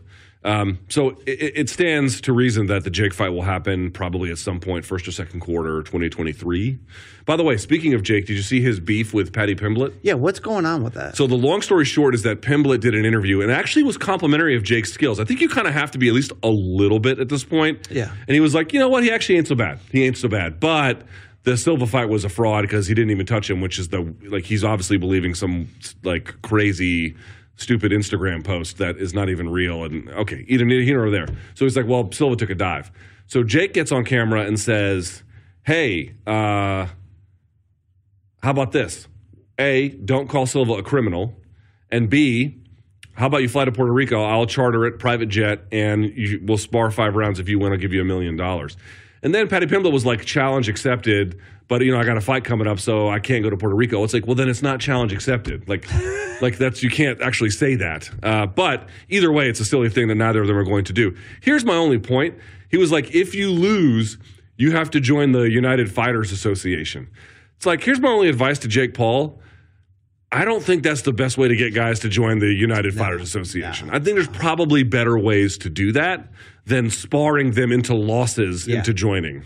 That's my own personal opinion. Yeah, use sex and drugs as a bait for that. Hey, Luke, breaking news from, the account at Uberfax, which has 18 million followers? I do now. Let's shout out this guy who put it onto us. Coach Randy on Twitter has put you and I onto this in real time. Vaping has been linked to erectile dysfunction. If we can zoom in on this hard and fast reality, Luke, it's already potentially the end of our chemistry. Yeah, boy, it's. I'm glad there's a citation there. They're not just writing words. Yeah. So, your thoughts on this breaking news? I have yet to be afflicted by this. You don't have VD with your BDE? Well, maybe I need another. By the way, did you see I didn't bring it today? ED. You didn't bring the vape? Mm-mm. That's like a. I am trying to quit. Oh wow. Yeah. Not because my dick doesn't. Was it our fight that led you into it? Huh? I got to pop. That was a good one. That was a good thing one. back there. Was it our fight that led you into? No, I've just been. Dude, vaping is fucking stupid. I mean, there's nothing redeemable about it. So I've been trying to. I don't. By the way, I'm not. I've quit cigarettes before, back in my early 20s or whatever. It didn't happen all at once. I don't suspect this will happen all at once, but I'm trying. All right, I can give you a good faith. I'm proud of that. I'm proud of that effort. And by the way, the people out there, if they're battling something too like that, they know that we can get through this together. Yeah, right? I'm mostly concerned about how my lungs feel with the vaping. Well, I know that the caffeine withdrawal, because I tried to quit coffee twice in the last that'll fuck you up good. Yeah, basically it's like being hungover for 2 straight days, and then you just give up. Yeah. All right. Well, that's the end of our top 5. So let's get to the next part of this. Before we get to the fan subs, BC, we got an award to hand out here. Would you say stop that it's hammer time? Stop. Hammer time. Oh. Here comes the hammer. Oh. And then we should call this the pumps and the bumps. Yeah. And we just come out with those tubes that they put tennis balls in? And just put it in our underwear. And imagine if we walked out with banana hammocks and presented the hammer to the winner and they had to grab it by the shaft. That's not a good marketing. Okay, so the day has come where we are ready to award the first ever Money Lion Hammer of the Month. Now, I want to say, of course, big thank you to everyone who voted on social media. Hashtag Holy Hammer, right? Holy Hammer. Turns out we had a runaway winner, so we're going to get to that in just a minute. I also want to take time to thank our friends and our sponsor, Money Lion. Of course, you can follow them at Money Lion on Twitter, at Money Lion Inc. on Instagram. That's where most of the voting, of course, has happened, and thanks to everyone who did that. Why not work with the people who know how to money? Right. They know how to money. It's your one-stop money app. You can get it in the App Store now, Moneyline. I've got it on my phone. BC's got it as well. Tons of stuff you can do with it. You can build your credit. You can do regular banking. They've got a sort of an internal Venmo kind of system. They got a lot going on there. So go check them out. They were the ones that were very nice enough to do this. Now, here's what we've been doing, BC. What we have been trying to do is let's find people, boxing or MMA, UFC or Bellator or one, any bare knuckle bonanza, whatever you got. Doesn't matter, male or female. Race, creed, religion, Dana White slapstick league, whatever you got for me. Well, we're not going to do the power slap. I mean, I don't give a fuck who gets knocked out in that bitch. I'm not doing anything there. But in this particular case, we want to find up-and-coming fighters who are just surging through and had standout performances this month. We came up with 5 different names. Number 1, Ryan Spann was one of our names. The UFC light heavyweight. UFC light heavyweight who had a tremendous win over Dominic Reyes most recently.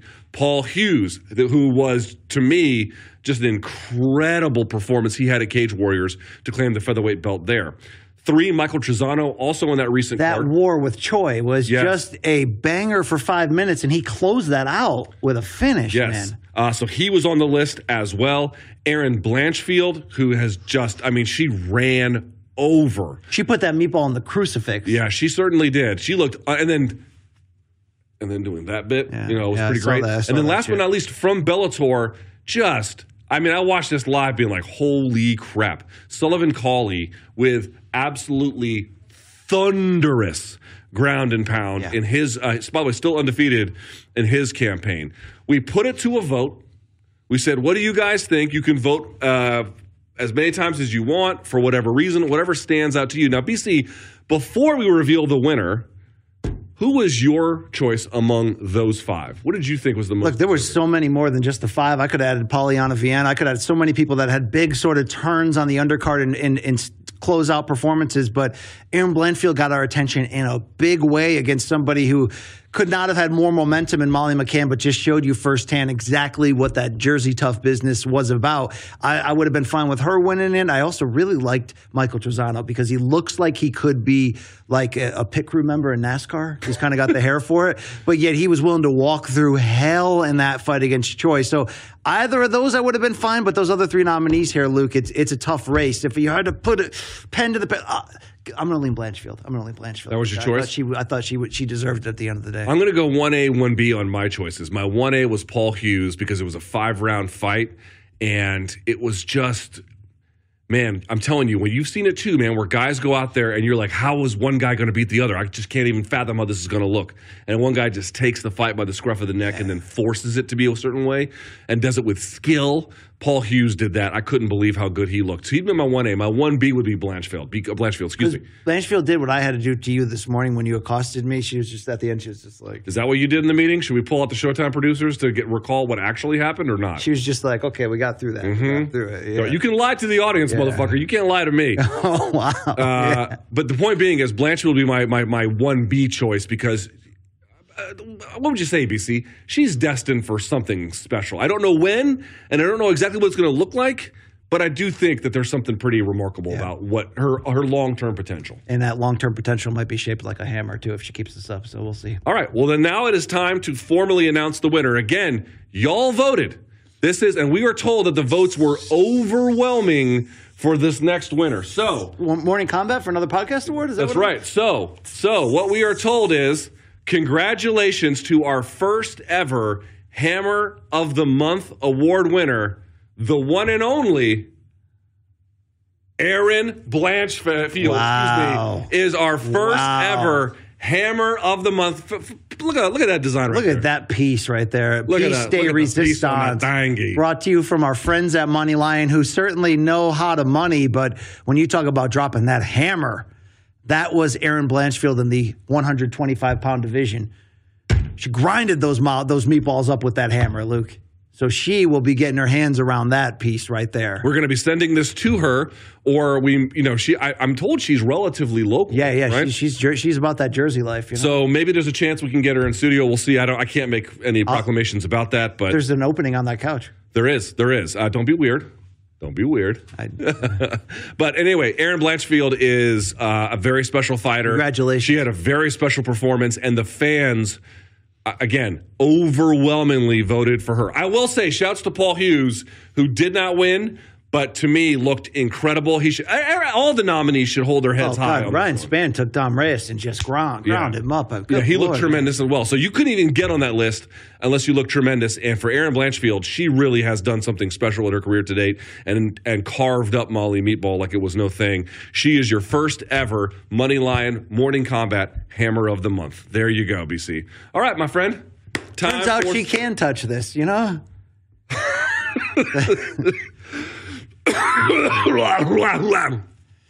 All right. What we do is we have this other segment where you use our email. If I hit you over the head with this, will stars appear like in the cartoons?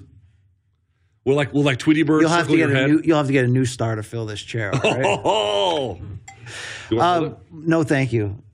I operate with a hammer on a regular basis. That's a very. fate. Mine doesn't work no more. Morningcombat@gmail.com is that email address where Jay Paquette, from his lakeside view of Mount Unike, puts together artwork that we put on our collective fridge. This one's called Fan Submissions.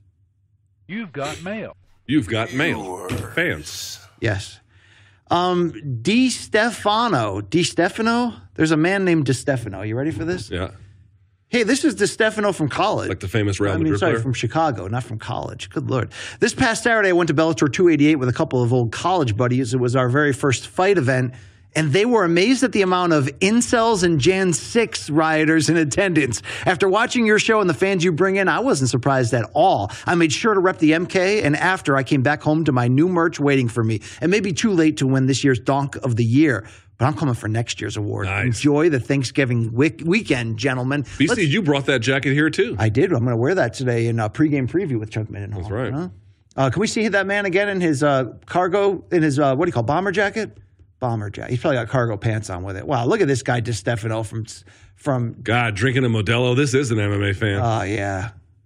Big fan of this guy, Luke, okay? Thank you for repping us, and now we rep you, Di Stefano. Thank you very much. Looking good. That bomber season, Luke, you don't.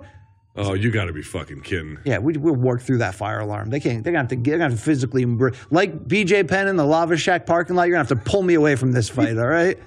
Thank you very much. Luke, that bomber jacket, morningcombat.store, there's still some available. It's the best item we got. It's the best. I would say of all the things that we have, it's by far the best. All right, let's go over to Aaron from London, England. Greetings, fellow degenerates. Up until last week, much like Luke Holy smokes. and the late, great Kobe Bryant, I was a hashtag girl dad, but on Tuesday, my wife gave birth to a nearly 10-pound baby boy. It was only right that one of the first images he saw was Luke's dead face. Talk about your day one donk. I was debating whether to cover him with the MK t-shirt or use it to clean the birthing room floor, but opted for the former as this thing was a mess. Yeah, it really is just a it's a murder scene. I promised to raise him in line with all the MK core values, except for the vaping. I'm trying to raise a man, not a grimy piece of shit. Yours respectively, Aaron from London. Look Luke, at that beautiful this baby makes boy. you want to go to the UK and meet our fans. You know what I mean? Go mouth-to-mouth contact. Well, maybe not with Aaron. That's a little much. Yeah, but Aaron, congratulations. Look at this beautiful By the way, how much addition to did you weigh when you were born? 9 pounds, 7 ounces. Yeah, I was 10. I was a flat 10. Oh, yeah. No way you're fitting through, average childbearing hips. There's just not a chance. No. By the way, my mom did it in India, and I was told with no anesthetic because they didn't have any. Shit. So it wasn't even a choice. Apparently, she screamed bloody murder the whole time. So. All right. Hello from also from London. Here's Alex. My name is Alex Sobel, a huge MK fan from the UK. If you two washed up mouth breathers were ever to fight, I think your poster should be this. Well, we almost got there this morning, Luke. Yeah, he definitely got us there mouth breathing. What do you think about this Donk FC poster for the first pay-per-view? It's so it's Dick the Jokes flag behind Campbell me, and- but is it like a factory behind you? Is that what it is? Can we zoom in? So they have me as Dick Jokes Campbell and you're Logic Thomas. God, but Logic's like a rapper I don't like. All right, and that's a flag behind Donk you. FC. I like the Donk FC. That you nearly never respect, Luke. So that's interesting. I'm the one who doesn't respect it? The flag behind you, yeah. How do you're I not I respect it? I wore it disrespectfully with that pro wrestling T-shirt. Yeah, you did. Look at the flag code. I guess I if you owe you- respect the flag, you're never I supposed owe to you do an that. apology as well for the flag treatment. You don't owe me an apology. You owe the United States of America an apology. Thank you, Alex, for reaching out. And I'm still touched by Aaron in London, England. Yeah, beautiful. I mean, he welcomed his offspring to the world and put MK around him. I mean, what kind of Yeah, maybe parenting is child that? services should have a talk with All you, right. but otherwise. Let's go to Mustache Dad. Just reminding you that you're washed. I turned you two into the obscure 80s and 90s white rap group. First of all, they're not obscure. They're awesome. Third Base. Third Base is not obscure. Who will forever be cooler than you two. Keep up the nonsense. It's MK every damn day. Let's go back to this guy, Mustache Dad. Yeah, this is awesome. That's DJ Pete Nice, right? And what's the other guy's name? This is the Pop Goes the Weasel guy. Yeah. I forget this guy. Luke, they're saying you look like Jay Aaron. I do look like Jay in this picture. Only Jay usually has his mouth open and he's talking ad nauseum. Prime Minister Pete Nice follows me on Twitter, and that's like a career achievement. And the fat guy from Boys to Men, too. The chubby guy, Nathan. Fat guy in Boys to Men? Who was that? There's a chubby Boys to Men guy compared to the rest. I might have Okay, just there was outed- the deep voice guy. Yeah, that's the guy. I mean, not necessarily like post-fighting DC, but he's yeah, okay, there you go. Let's go to Alan W. I don't know if there's anyone you fat shame more than Daniel Cormier. Dude, there? he is enjoying life. Yes, he is. He's going after it. This is Alan W. I was going to submit this for Halloween. However, I was hesitant because I wanted to maintain some anonymity. Is that how you say it? Anonymity. But being that I have some face paint and BC needs some assistance with his memory recall, instead of being called Alan M, Alan E, how's this guy getting on 3 times on one show on a consistent basis? Maybe this submission will help. Jokes aside, I've been a fan of BC since his ESPN days as a writer and contributing boxing analyst. Yeah. Is this your kid who sent this in? No, he says, yes, I am one of the few boxing aficionado donks. Thanks for the hours of weekly entertainment, you old wash bastards. I don't understand this. What is this? Is this man trying to tell me that every time we get an email from Alan, regardless of the last initial, it's him? Is that what he's trying to say? He looks like, you ever heard of the rapper Stitches? No. That's He kind of looks like Cody Rhodes a little too with this. I don't get it. Okay, am I missing? What's this supposed to be, Lucas? I guess he's trying to preserve anonymity. It's like a Dia de los Muertos kind of thing. He looks like an extra in the Stan video with Eminem, right?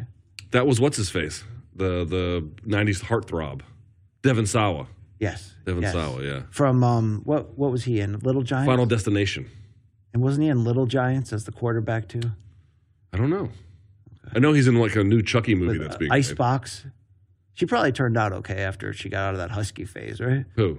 Icebox. Who's Icebox? From Little Giants? Am I the only one that I don't think I've seen that movie. All right. Let's go over to Mike. He says, the wife recently bought me a drawing tablet, so I decided to learn some Photoshop tricks using your goofy mugs. Thanks for all your... PC, we really are just two old washed pieces of shit. That's the spirit we bring to the show. What do you think about this artwork here, Luke? It's like the Take On Me video. Yes. Take Look at see, that's what I would look like if I had manly facial hair, the kind that fills in all the way around thickly, Luke. But I wasn't born. You got some walrus jowls in that picture. I wasn't born with the right amount of testosterone, apparently. I don't think that's the issue. All right. Well, I like this work from Mike. I need a haircut, too. Good He Lord. says, thanks for all the content, you unshowered heathens. Well, that would be true most shows. Let's go over to Christopher. I edited this little video to pay tribute to Chuck's legendary moment on the UFC 281 pregame preview. Never underestimate the man in the hat. Let's hear this. I bet they're bitter Dern didn't win. I bet you too. Oh, yeah. I bet Sure they they wanted are. that one.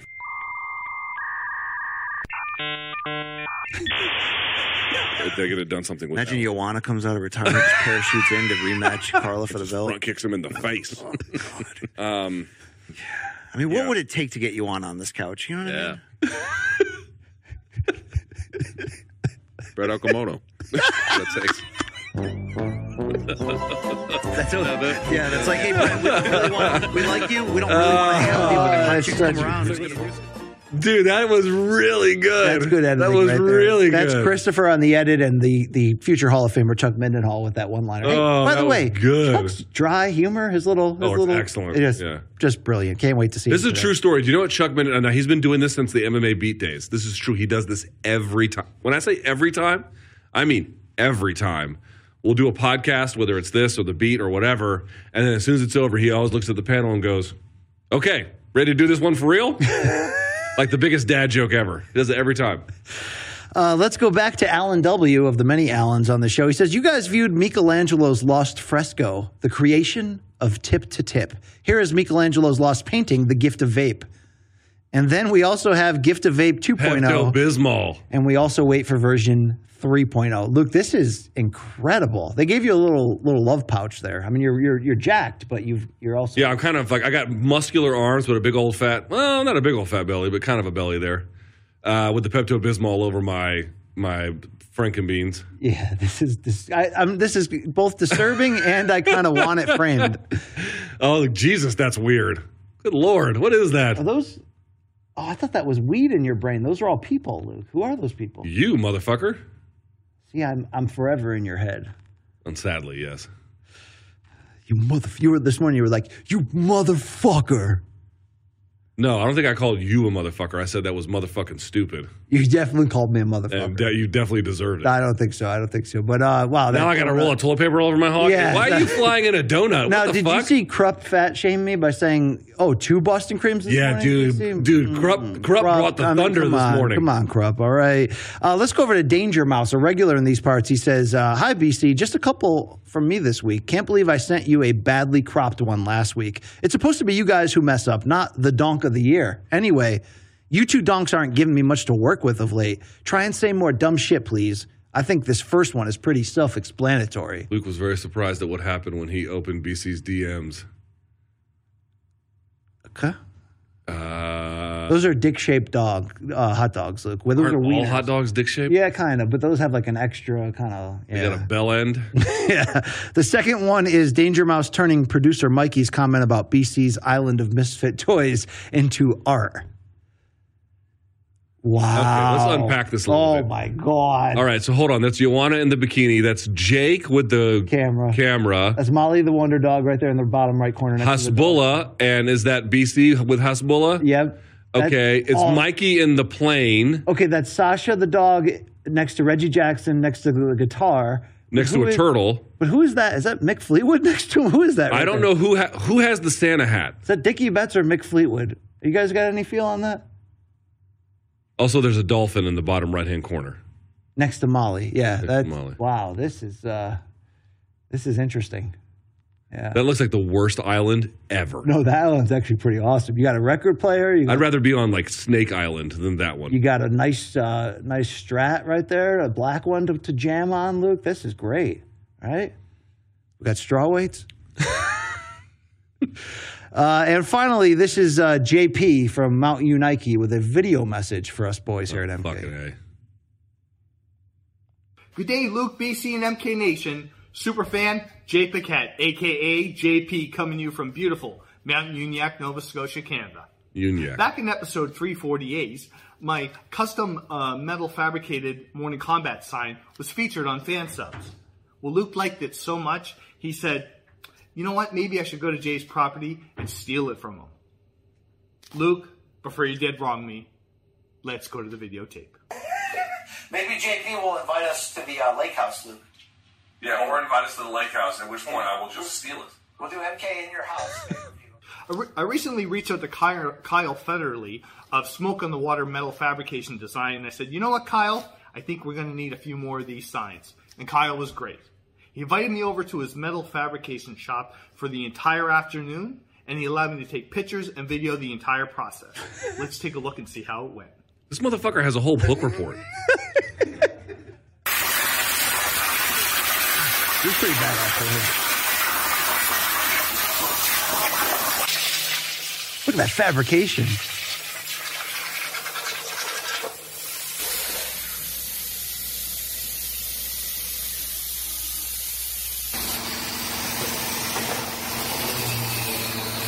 Look, this is a borderline factory they're in right now. Nothing borderline about it.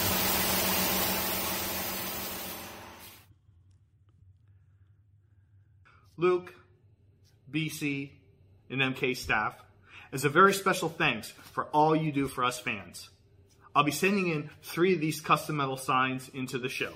Holy shit. Damn, JP. Backwards, fucker.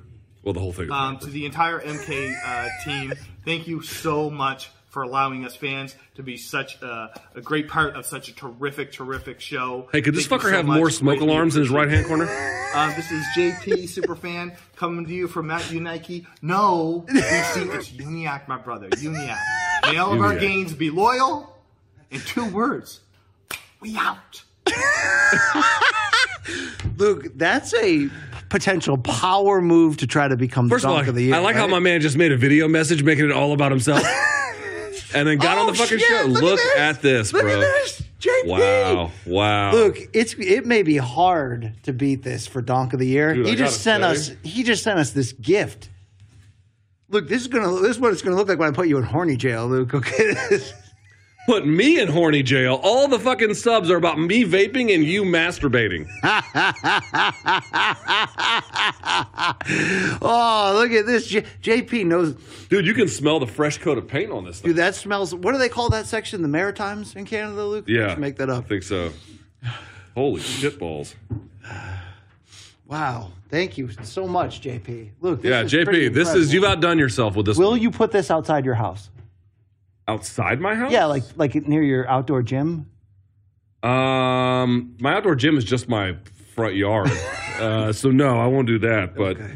I will put this in my office. Oh, this is great. This is so good. This is great. This is going to make for an interesting travel piece on the train ride home. Yeah. Well, it could be a weapon at the Newark Penn train station, Luke. I don't know. Does this kill zombies This with could- Ebola? yeah. I don't know if it does. This could deflect many airborne illnesses. Luke, just hold this out at the people, right? Is it like a cross to get rid of zombies? Just fucking, or Dracula or whatever the fuck? All right. Can we have a real talk moment here? That's pretty cool. This Donk of the Year race, did it just turn? It just turned. Like, is hardcore. Appleton going to have to show off his hog now? I mean, what's going to happen, Luke? Okay, Appleton, I don't want to see your hog. So please don't do that. What about Russell and Elvis? I mean, there's some people that are watching this going, oh, shit. I got to say, for this level of detail, which he not only went through to get this done, which is generous of him, to make the video shot backwards, he needs some help. I mean, little Anthony's going to have to name his kid after you to get back in this race, right? Little Anthony. Yeah, remember the fake Saul at the left? Oh, yeah. I'm just going to declare Jay as our leading candidate. Also, isn't it Jay's wife who like Dawn, yeah, the boss lady, yeah. Yeah, I'm going to say that's the 1-2 tandem right there. Are they the new Bill and Jen RV Adventures? Did Bill and Jen just die or get sick of the show? I can't confirm they're alive, but I know they sold the RV and they're living in Pennsylvania for a bit now. All right. Oh, that's sad. Well, it doesn't have to be sad. You could have a good life in Pennsylvania, right? Can you? Yeah. I mean, quite debatable. Manich is from Bethlehem. He got the fuck out, too, didn't he? He did, yeah. But this is tremendous, Jay. This is tremendous. Wow, Jay, look at this. This is the first time we've praised Jay on this show. Any Jay, right? Well, the other Jay is impossible to praise. He is just a total reprobate. This is great. I mean, I could. Yeah. Are you going to smash that over someone's head? Izzy should hang this from the nipple just to really just play that thing out a little. I mean, the titty sag's enough. I mean, let's just be real. This is so good, right? I don't really even know good. what to do with it. Yeah. You could grate cheese. Luke, I'm sorry that I broke I broke our chemistry and I broke your confidence. It's all right. We already talked about it. We're good. I'm an adult. We move on. This is tremendous. I'd be willing to challenge you to a rematch at High Court, though. You don't want to do that. Do you think we'll ever get that vehicle on the ground again? Yeah, if we just have to have the right topic. Okay, that's all. Okay. By the way, I wanted to hold the John Jones one until there was news, but y'all just it was great content waiting to be watched. That's the difference between you and I. You're like all strategic and shit. I'm like, I got great content that people need to see it. Yeah. And if that's me talking to Brian Barberino, that's what it is, Luke. Okay. It can be many things. All right, I want to remind everyone, the store, morningcombat.store, for everyone who got the digital or whatever the fuck, Cyber Monday and then Black Friday, all that stuff, congrats. It should be in your house soon. Thank you to everyone who purchased. Of course, Showtime.com is the label that pays.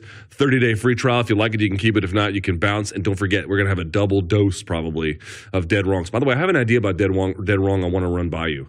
Want me to do it right now? Yeah. I have an idea about it. Or in true recent history of the show, you should just activate the idea without asking your co-host. And that works out great between us, it turns out. No, seriously, here's my idea. And I think we have to flesh it out a little bit, but it could work. I love Dead Wrong, but one of the problems with it is it ends up being a little bit pedantic and a little bit silly. It's like, oh, the capital of this state was X, and you said it does allow. We're the rare show that gives people a chance to dunk on us. Right, we'll throw you the lie. I don't mind the dunking, actually. In fact, I think the dunking is essential. You need the audience to do that. I don't mind that, but I kind of don't like that it's all about like, oh, you said it was UFC 107. It's actually 108, right? Where you get these sort of small marginal things wrong. What about a Dead Wrong where someone records, and it has to be narrow, a 60-second video making an argument that we're wrong about something we've said. And we have to argue So it's back. not fact-based as much as it's opinion-based, but here's some facts to fuel my opinion better. What do you think about that? We have to flesh out how it would work. Do you like that idea? I do like that idea. And by the way, while they're like reading you the riot act, you could put either your face or my face on camera getting lectured, you know? I think it's a pretty good idea. I like it. If you guys like that, email the show, morningcombat@gmail.com. We could still do like, hey, if we said it was 107 and it was 109, that can still be on the board. But like, I want to have a part of the show, a little bit of a give and take, huh? Between us and the audience. I kind of like that idea. All right. I'm willing to give and take with you at any time, Luke. Like that free throw contest I did against you. I was willing to give and take. Which I won, but did you? I haven't seen anything. Yes, I did, I haven't fucker. seen anything. I haven't seen any proof. All right. Well, that is it for us today. BC, any final thoughts? Look, JP and our fantastic, I don't want to call them fans because that's weird, Luke. They're like family members, right? They're a little like bit. Coexisters.